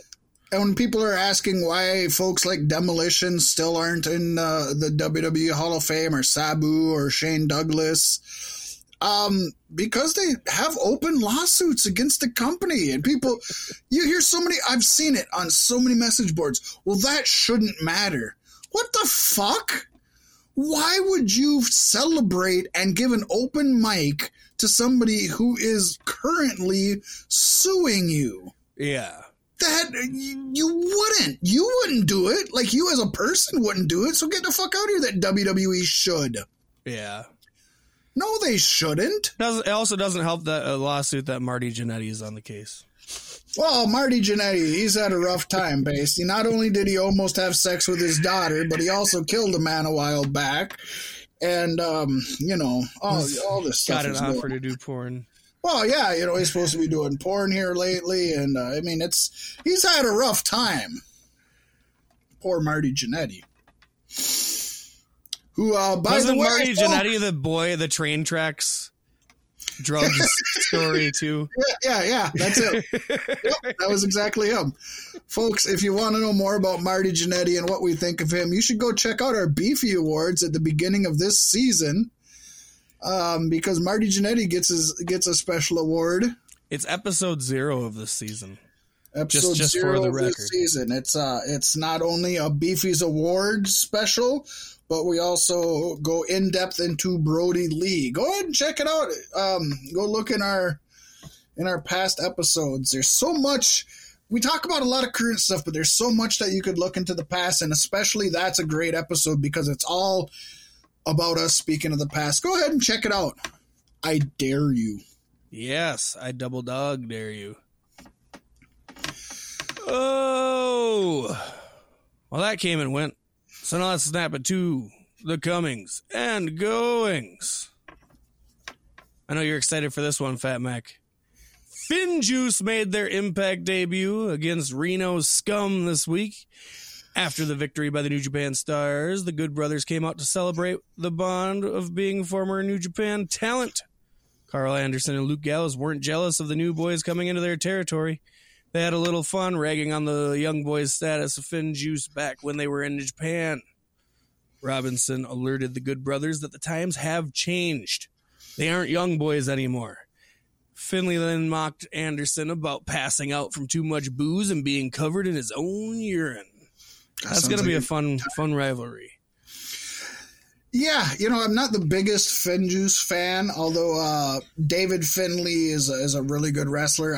Juice Robinson is still just, to me, a mid-card guy. But he works in the tag team, and they do well in tag teams. So, and this, again, just opens more doors. This is New Japan coming into Impact. And as we mentioned earlier, there may be some GHC coming in, not GHB. Damn it. Different stuff. Really, really exciting time for pro wrestling fans. Right, Pasty? Yes. And more people coming in. We got Millie McKenzie, who has been signed to work NXT UK. This according to Alex McCarthy of Talk Sport. This will be Mackenzie's return to the brand as she made her NXT UK debut at the July 29th, 2018 TV tapings, losing to Killer Kelly in a dark match. She then lost to Ginny on the November 14th, 2018 NXT UK episode in a match for the NXT UK Women's Title Tournament. Her last NXT UK match came on the November 28th, 2018 NXT UK show where she and Xia Brookside defeated Killer Kelly and Charlie Morgan. WWE officials reportedly have high hopes for Mackenzie, and it was noted that she is set to be featured at the top of the NXT UK women's division along with Japanese wrestling icon Meiko Satomura. Mackenzie and Satomura know each other a lot from the indies, where Mackenzie also had an alliance with current NXT superstar Pete Dunne that was very popular with the fans. And folks, please take a second to admire the fact that I just told the news story that had the most times that we said NXT UK in it ever. This. It really shows you the problem of calling it that, doesn't it? It really does. It does not flow off the tongue at all. I really have to work at talking about it. Nuckstuck. That's what you got to call it with the German voice. Nuckstuck. We got a Nuckstuck. But anyways, we're good. We're glad to see Millie McKenzie there. She could do great things. A feud with her and Satomura would be great, and to maybe see her do something with Pete Dunne, of course, is always open in the future. Yes, indeed. And of course, I can't keep my mouth shut, so we spoiled this news story already, but Taya Valkyrie is now signed with WWE, and we'll start with the NXT brand. According to PWInsider.com's Mike Johnson, Valkyrie has long been one of the biggest stars in the Impact Wrestling Knockouts division. She held the Knockouts Championship for 377 days, the longest single reign in the promotion's history. Given how much she's proved her profile with AAA, Lucha Underground, and Impact Wrestling, Valkyrie shouldn't have to wait long before she regularly features on NXT. The 37-year-old is also married to John Morrison, opening the door for plenty of possibilities, including a slot on the Housewives of WWE. If she were to move to Raw or SmackDown. Yeah, I mean, it's good for her financially. Also, she probably gets to be on the road with her husband, you would hope. Well, I guess they're not on the road right now, so It doesn't matter. So she gets to be with her husband right now. So that's cool. Good for her, but I think we said everything earlier, Pasty, about how we feel about this, right? Yeah, definitely. And something can't say else enough about this one, though. Yeah, something else is bittersweet, and that's that one of the hottest free agents in pro wrestling also arrived in NXT, and he says he's here to change the game. And that's LA Knight. And if you don't know who LA Knight is, that's the former Eli Drake.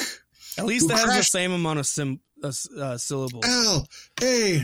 Oh, he should do that. I hope he does that. He crashed NXT TakeOver Vengeance Day pre-show, stunning the panel and the NXT universe, of course. Knight met with NXT General Manager William Regal earlier in that day to sign his NXT contract and make things official.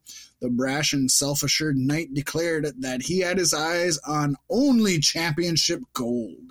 I love that he announced that he was part of NXT on the pre-show by just interrupting a normal segment. Isn't that made it feel so much bigger, you know? Yeah, that's very Eli Drake. That's very that's him invading. It's so good. And I love Eli Drake. He's been wrestling for quite a while, and I'm hoping he doesn't sit on NXT for too long. I'm hoping Vince sees the value in him because he is fucking main event Raw or SmackDown material. Right. Hey, Pacey. Yes. Give me a moment to use the restroom super quick, and I'll be right back. All right. Well, while you're doing that, I'll snap into the broken bones of this week's injury report. MVP suffered a leg injury on Raw. MVP teamed with his Hurt Business stablemates Cedric Alexander and Shelton Benjamin in a losing effort against Matt Riddle and the Lucha House Party. Can't believe they're still around. So weird. MVP then appeared on Raw Talk in crutches. According to a report from Wrestling Observer Radio, MVP needed help getting to the back after the match, and that MVP had traveled to the American Sports Medicine Institute in Birmingham, Alabama, for further evaluation. Let's hope. I hope this is just a shoot for something. It would make sense. But otherwise, hope for a speedy recovery. This man just came back to wrestling after a grand hiatus. It's been awesome having MVP back in WWE. He's done a lot for the Hurt Business and put the people in that stable where they should have been since they came back to the company. So, best wishes to MVP. He is, of course, the most valuable player on the roster. Yes. Montavious Von Porter. Still love that. That was great. I love that you remember that. More sad news. Heath, formerly Slater, will undergo hernia surgery in a few weeks. He's been out of action for the past several months without much of a word. We last saw him in action at Bound for Glory when he competed in the Call Your Own Shot Battle Royal. It seems he's been visiting several doctors in hopes of getting a proper diagnosis and game plan for his recovery. He's revealed that he's got a sports hernia on the left side of his pubic bone. Nice. Man's got some rough bedroom acumen, I tell you what. I got kids. We know, Heath. We know. We know. He also has another hernia on his right side. His abductor muscle is ripped off the bone. Oh, my God. He can't abduct people because his abductor muscle is gone. I've never heard of an abductor muscle. I know I don't have many muscles. I've never heard of an abductor muscle. Anyways, that's ripped off the bone, and he's got a rip in his abdomen wall on both sides. This motherfucker got in a car accident, I think. It's like, holy shit. How has he been waiting months to find a doctor to do this? Just go into the fucking ER, Heath. WWE never paid him. They never paid him. Heath apparently has finally found a surgeon that will attempt to fix all of his shit. The procedures are scheduled for March 1st through December 27th. What the fuck did he do to hurt himself so much? That's fucking rough. That's a whole injury report on its own. Like multiple people. Holy shit. How does he wake up in the morning? Is that from drinking on Talking Shop-a-Mania? That's fucking rough. Ripped abdomens, what muscles happens when you get wasted with the Good Brothers? God damn. We wish the best for fucking Heath, and we hope that he never returns to pro wrestling in an active role. Right. Take a managerial. It was a good thing WWE never used the man. Damn. Rough shit. They were just preserving your career, but you didn't even take a Matt Hardy bump. Right? Scary. Don't forget, though, pro wrestling's fake. Yeah, so fake. Mexican wrestling legend Conan has been hospitalized and is under medical care due to a kidney issue and complications stemming from COVID-19. Conan, age 57, has battled problems with his kidney before. He underwent a kidney transplant in 2007. There were complications following the surgery, but he eventually recovered. He's spoken publicly about his history of abusing painkillers and anti-inflammatory drugs, ruining his kidney. Conan has posted he recognizes that his life was in danger, but he hopes to be discharged soon. He better be. I don't think we're ready to lose Conan yet. No, he's such a brilliant wrestling mind, and to be honest, the last time we seen him live, he didn't look good, but he didn't look awful. Yeah. But God, he's such a great wrestling mind. He can't be lost yet, for sure. We're gonna miss him. Hope the best. Hope his kidneys and his COVID, goes well. I don't know. It could be worse. He could be Heath Slater. Got a ripped pelvis and brain split in 3 parts. Got a tumor on my pinky toe. My eyeballs hanging out my head. Teeth are falling out. Colon won't talk to my damn lungs. I don't know what that's about. All my hair went ingrown. Okay, Pasty, we got 10 minutes to knock this out, and boy, we'll probably knock this out in less than 10 minutes. Fuck, just get it over with. That's what the theme of this pay-per-view is. Just get it over with. Yeah, I don't know if anybody's even going to watch this. I don't know if you and I are going to watch it. I'm going to watch it. I'm going to watch it because the last few times we were like, this is going to be shitty. It was actually pretty good. So hopefully, I just think it's not good. Okay, well, you just let me know if it's good, and I'll see what happens. Okay. I know my son is planning on watching it with his mother, so I don't actually have to watch it. Other than for you folks at Beef Sticks Podcast. Fucking ruined my life.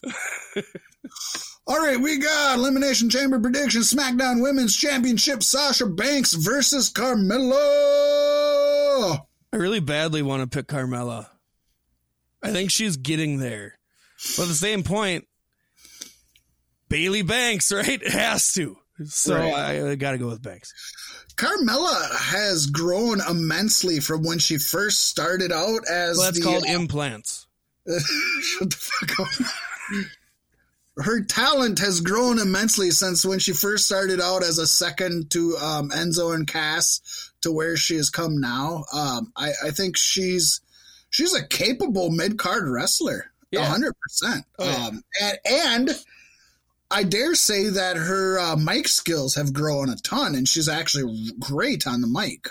That's what happens when you're banging Corey fucking Graves. There you go.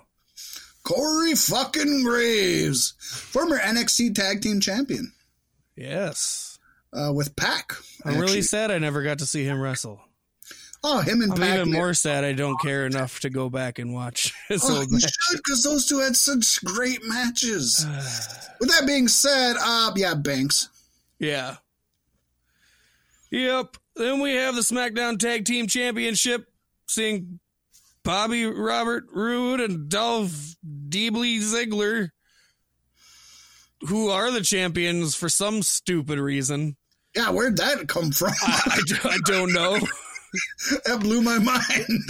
Wow. We were just talking last week about how they haven't used Robert Roode in so long. Oh, he's the fucking tag team champion.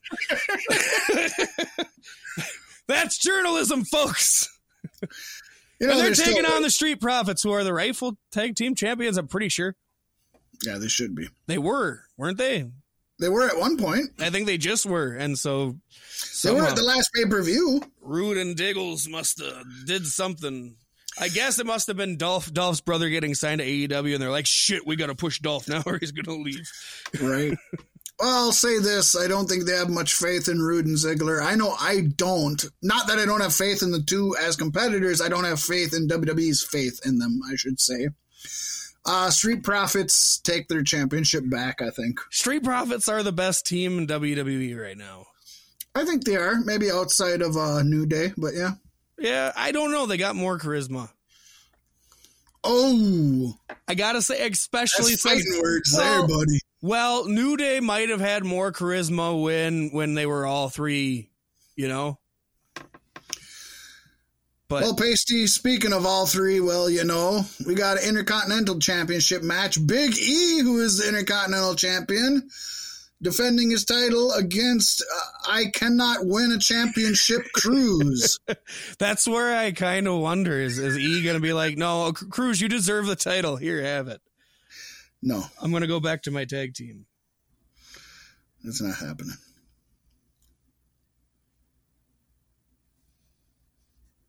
Gonna pick? Yeah, Big E to win, I think. Yeah, Big E to win. Come on. Apollo Crews needs to fucking leave and go to Impact.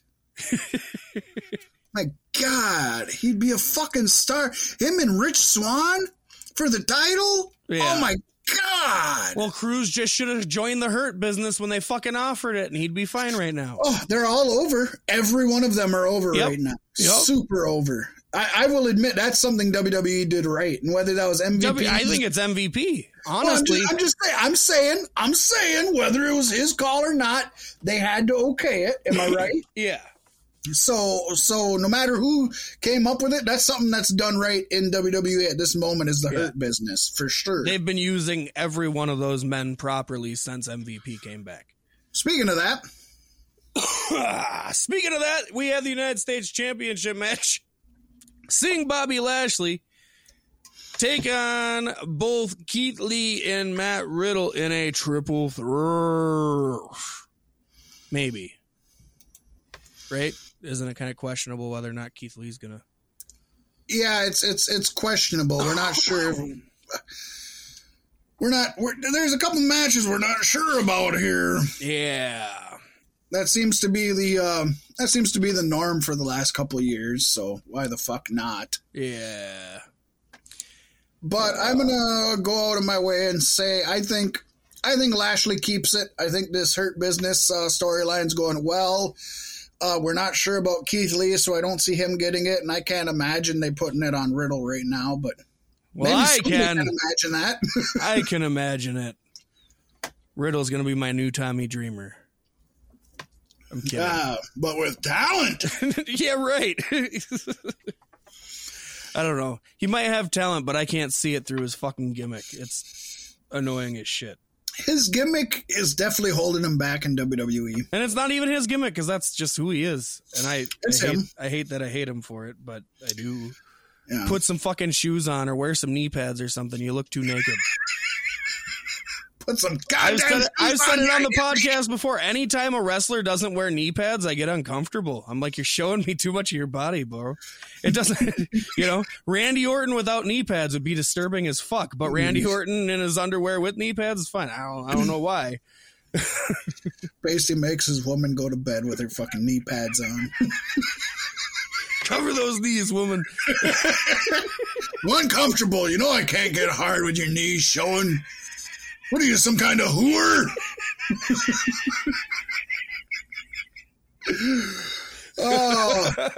Speaking of women who are far from whores. I'm starting a new religion where that's the thing. We got the Raw Women's Championship match. Asuka defending her championship against Lacey Evans. Pasty, let's just right now fucking talk about the elephant in the room. Lacey Evans is by everything everybody knows, shoot pregnant. Yeah. This isn't with a Ric Flair's baby. Okay, that's a work. The Ric Flair part's a work. Are you sure? Well, no, I'm not sure. Her husband never got her pregnant before she was in a storyline with Ric Flair. That's true. So I'm not sure, but we believe she's shoot pregnant. So this match probably won't happen. Not sure what is going to happen. It so sucks that she's pregnant because they've been building the storyline with her and Charlotte, and I've actually been looking forward to that. You're the conspiracy theory Unless guy. It is all a shoot and Charlotte kills her baby.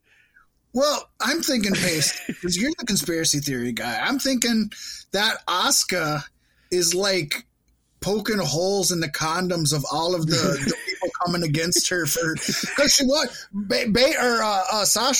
not Sasha Banks. Nobody's ready for babies. Becky Lynch gave her fucking championship due to being pregnant. Lacey Evans is gonna, excuse the pun, pull out due to being pregnant. Like, is Asuka now like just making her? It is. She's been trying to tell us the whole time with using the green mist. She's like, she can get him pregnant just like that. That's how she keeps her title. Everybody who goes against her is going to be pregnant. I love it. That should be a storyline. I know. I'm going to say this right out front. I don't like to be a racist person, but God, would I love a fucking racist angle where like she has some Japanese fucking mojo that just makes them pregnant when she wants them to be like some ancient Asian art, like the green mist, and they're like, it's like an acupuncture needle. She just jabbed. You're not ready for Asuka. You're ready for baby. Why does she sound like Rusev? Well, he can. He's not doing anything in AEW. He can come back to WWE. Why not? I was going more for Big Trouble in Little China, but there you go. Anyways, I mean, you can pick first, Pacey, but I mean, even if this happens, there's only one right? Yeah, Asuka, definitely. Yeah.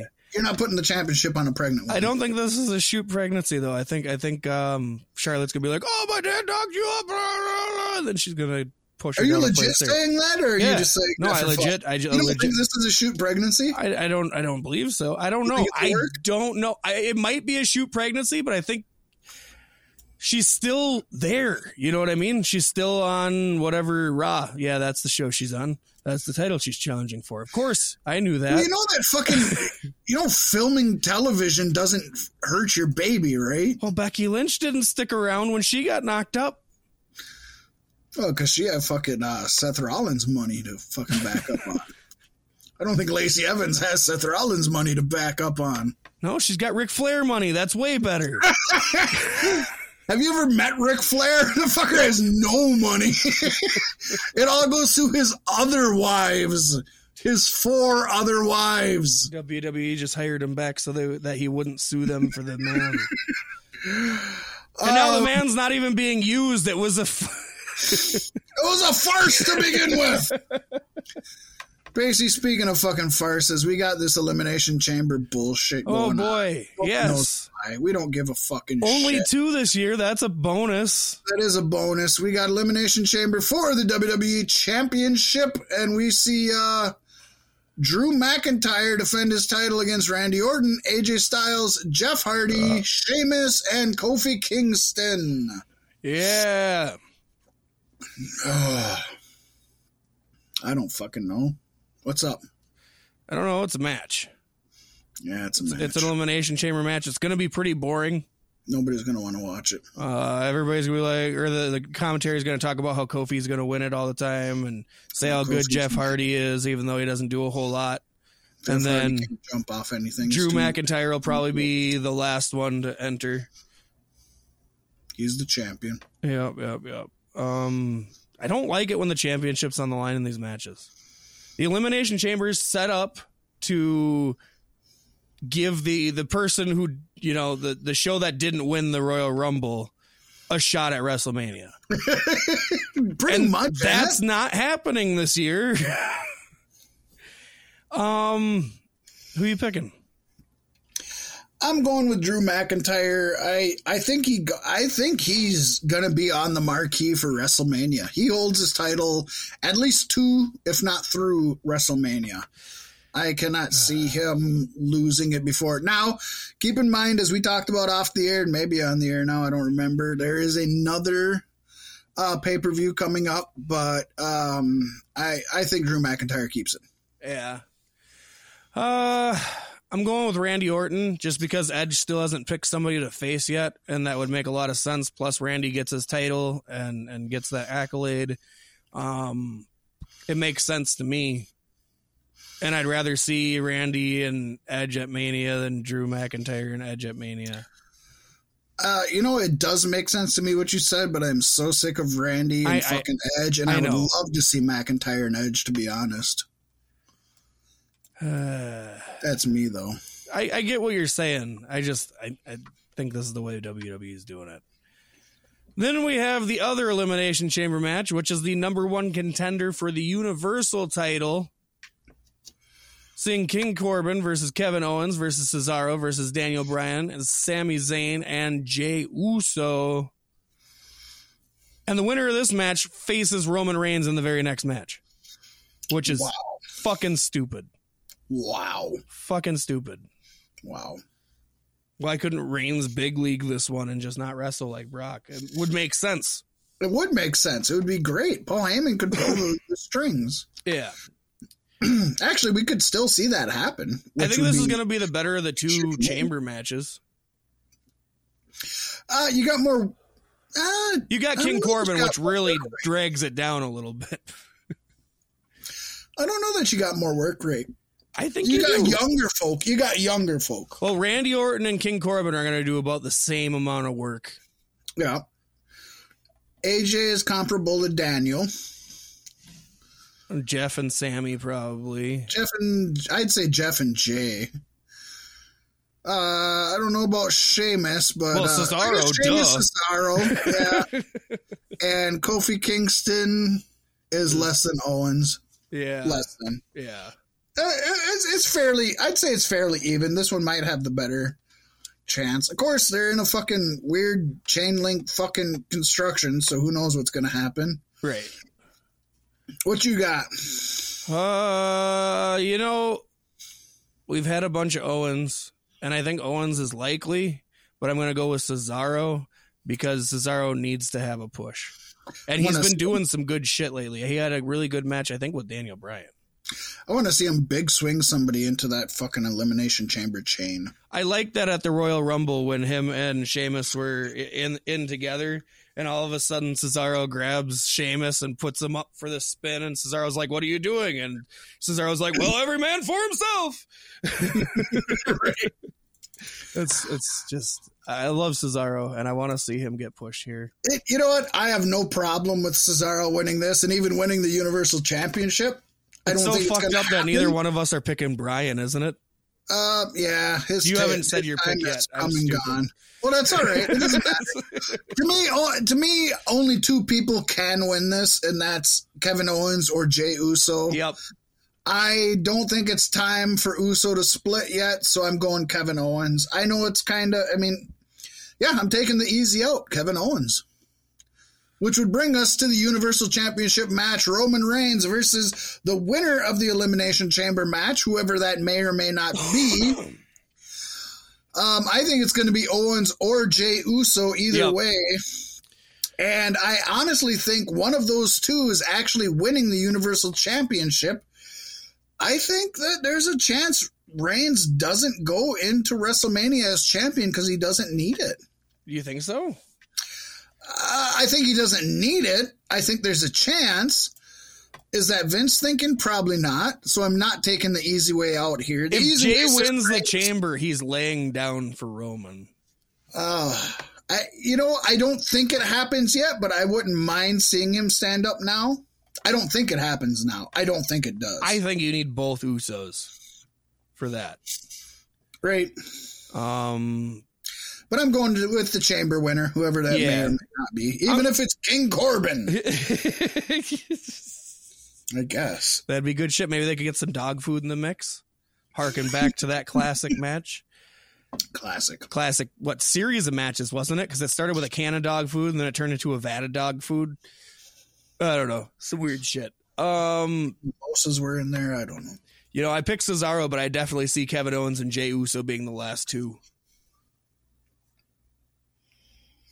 What the fuck does that mean for this? Nothing! I'm picking Reigns to win.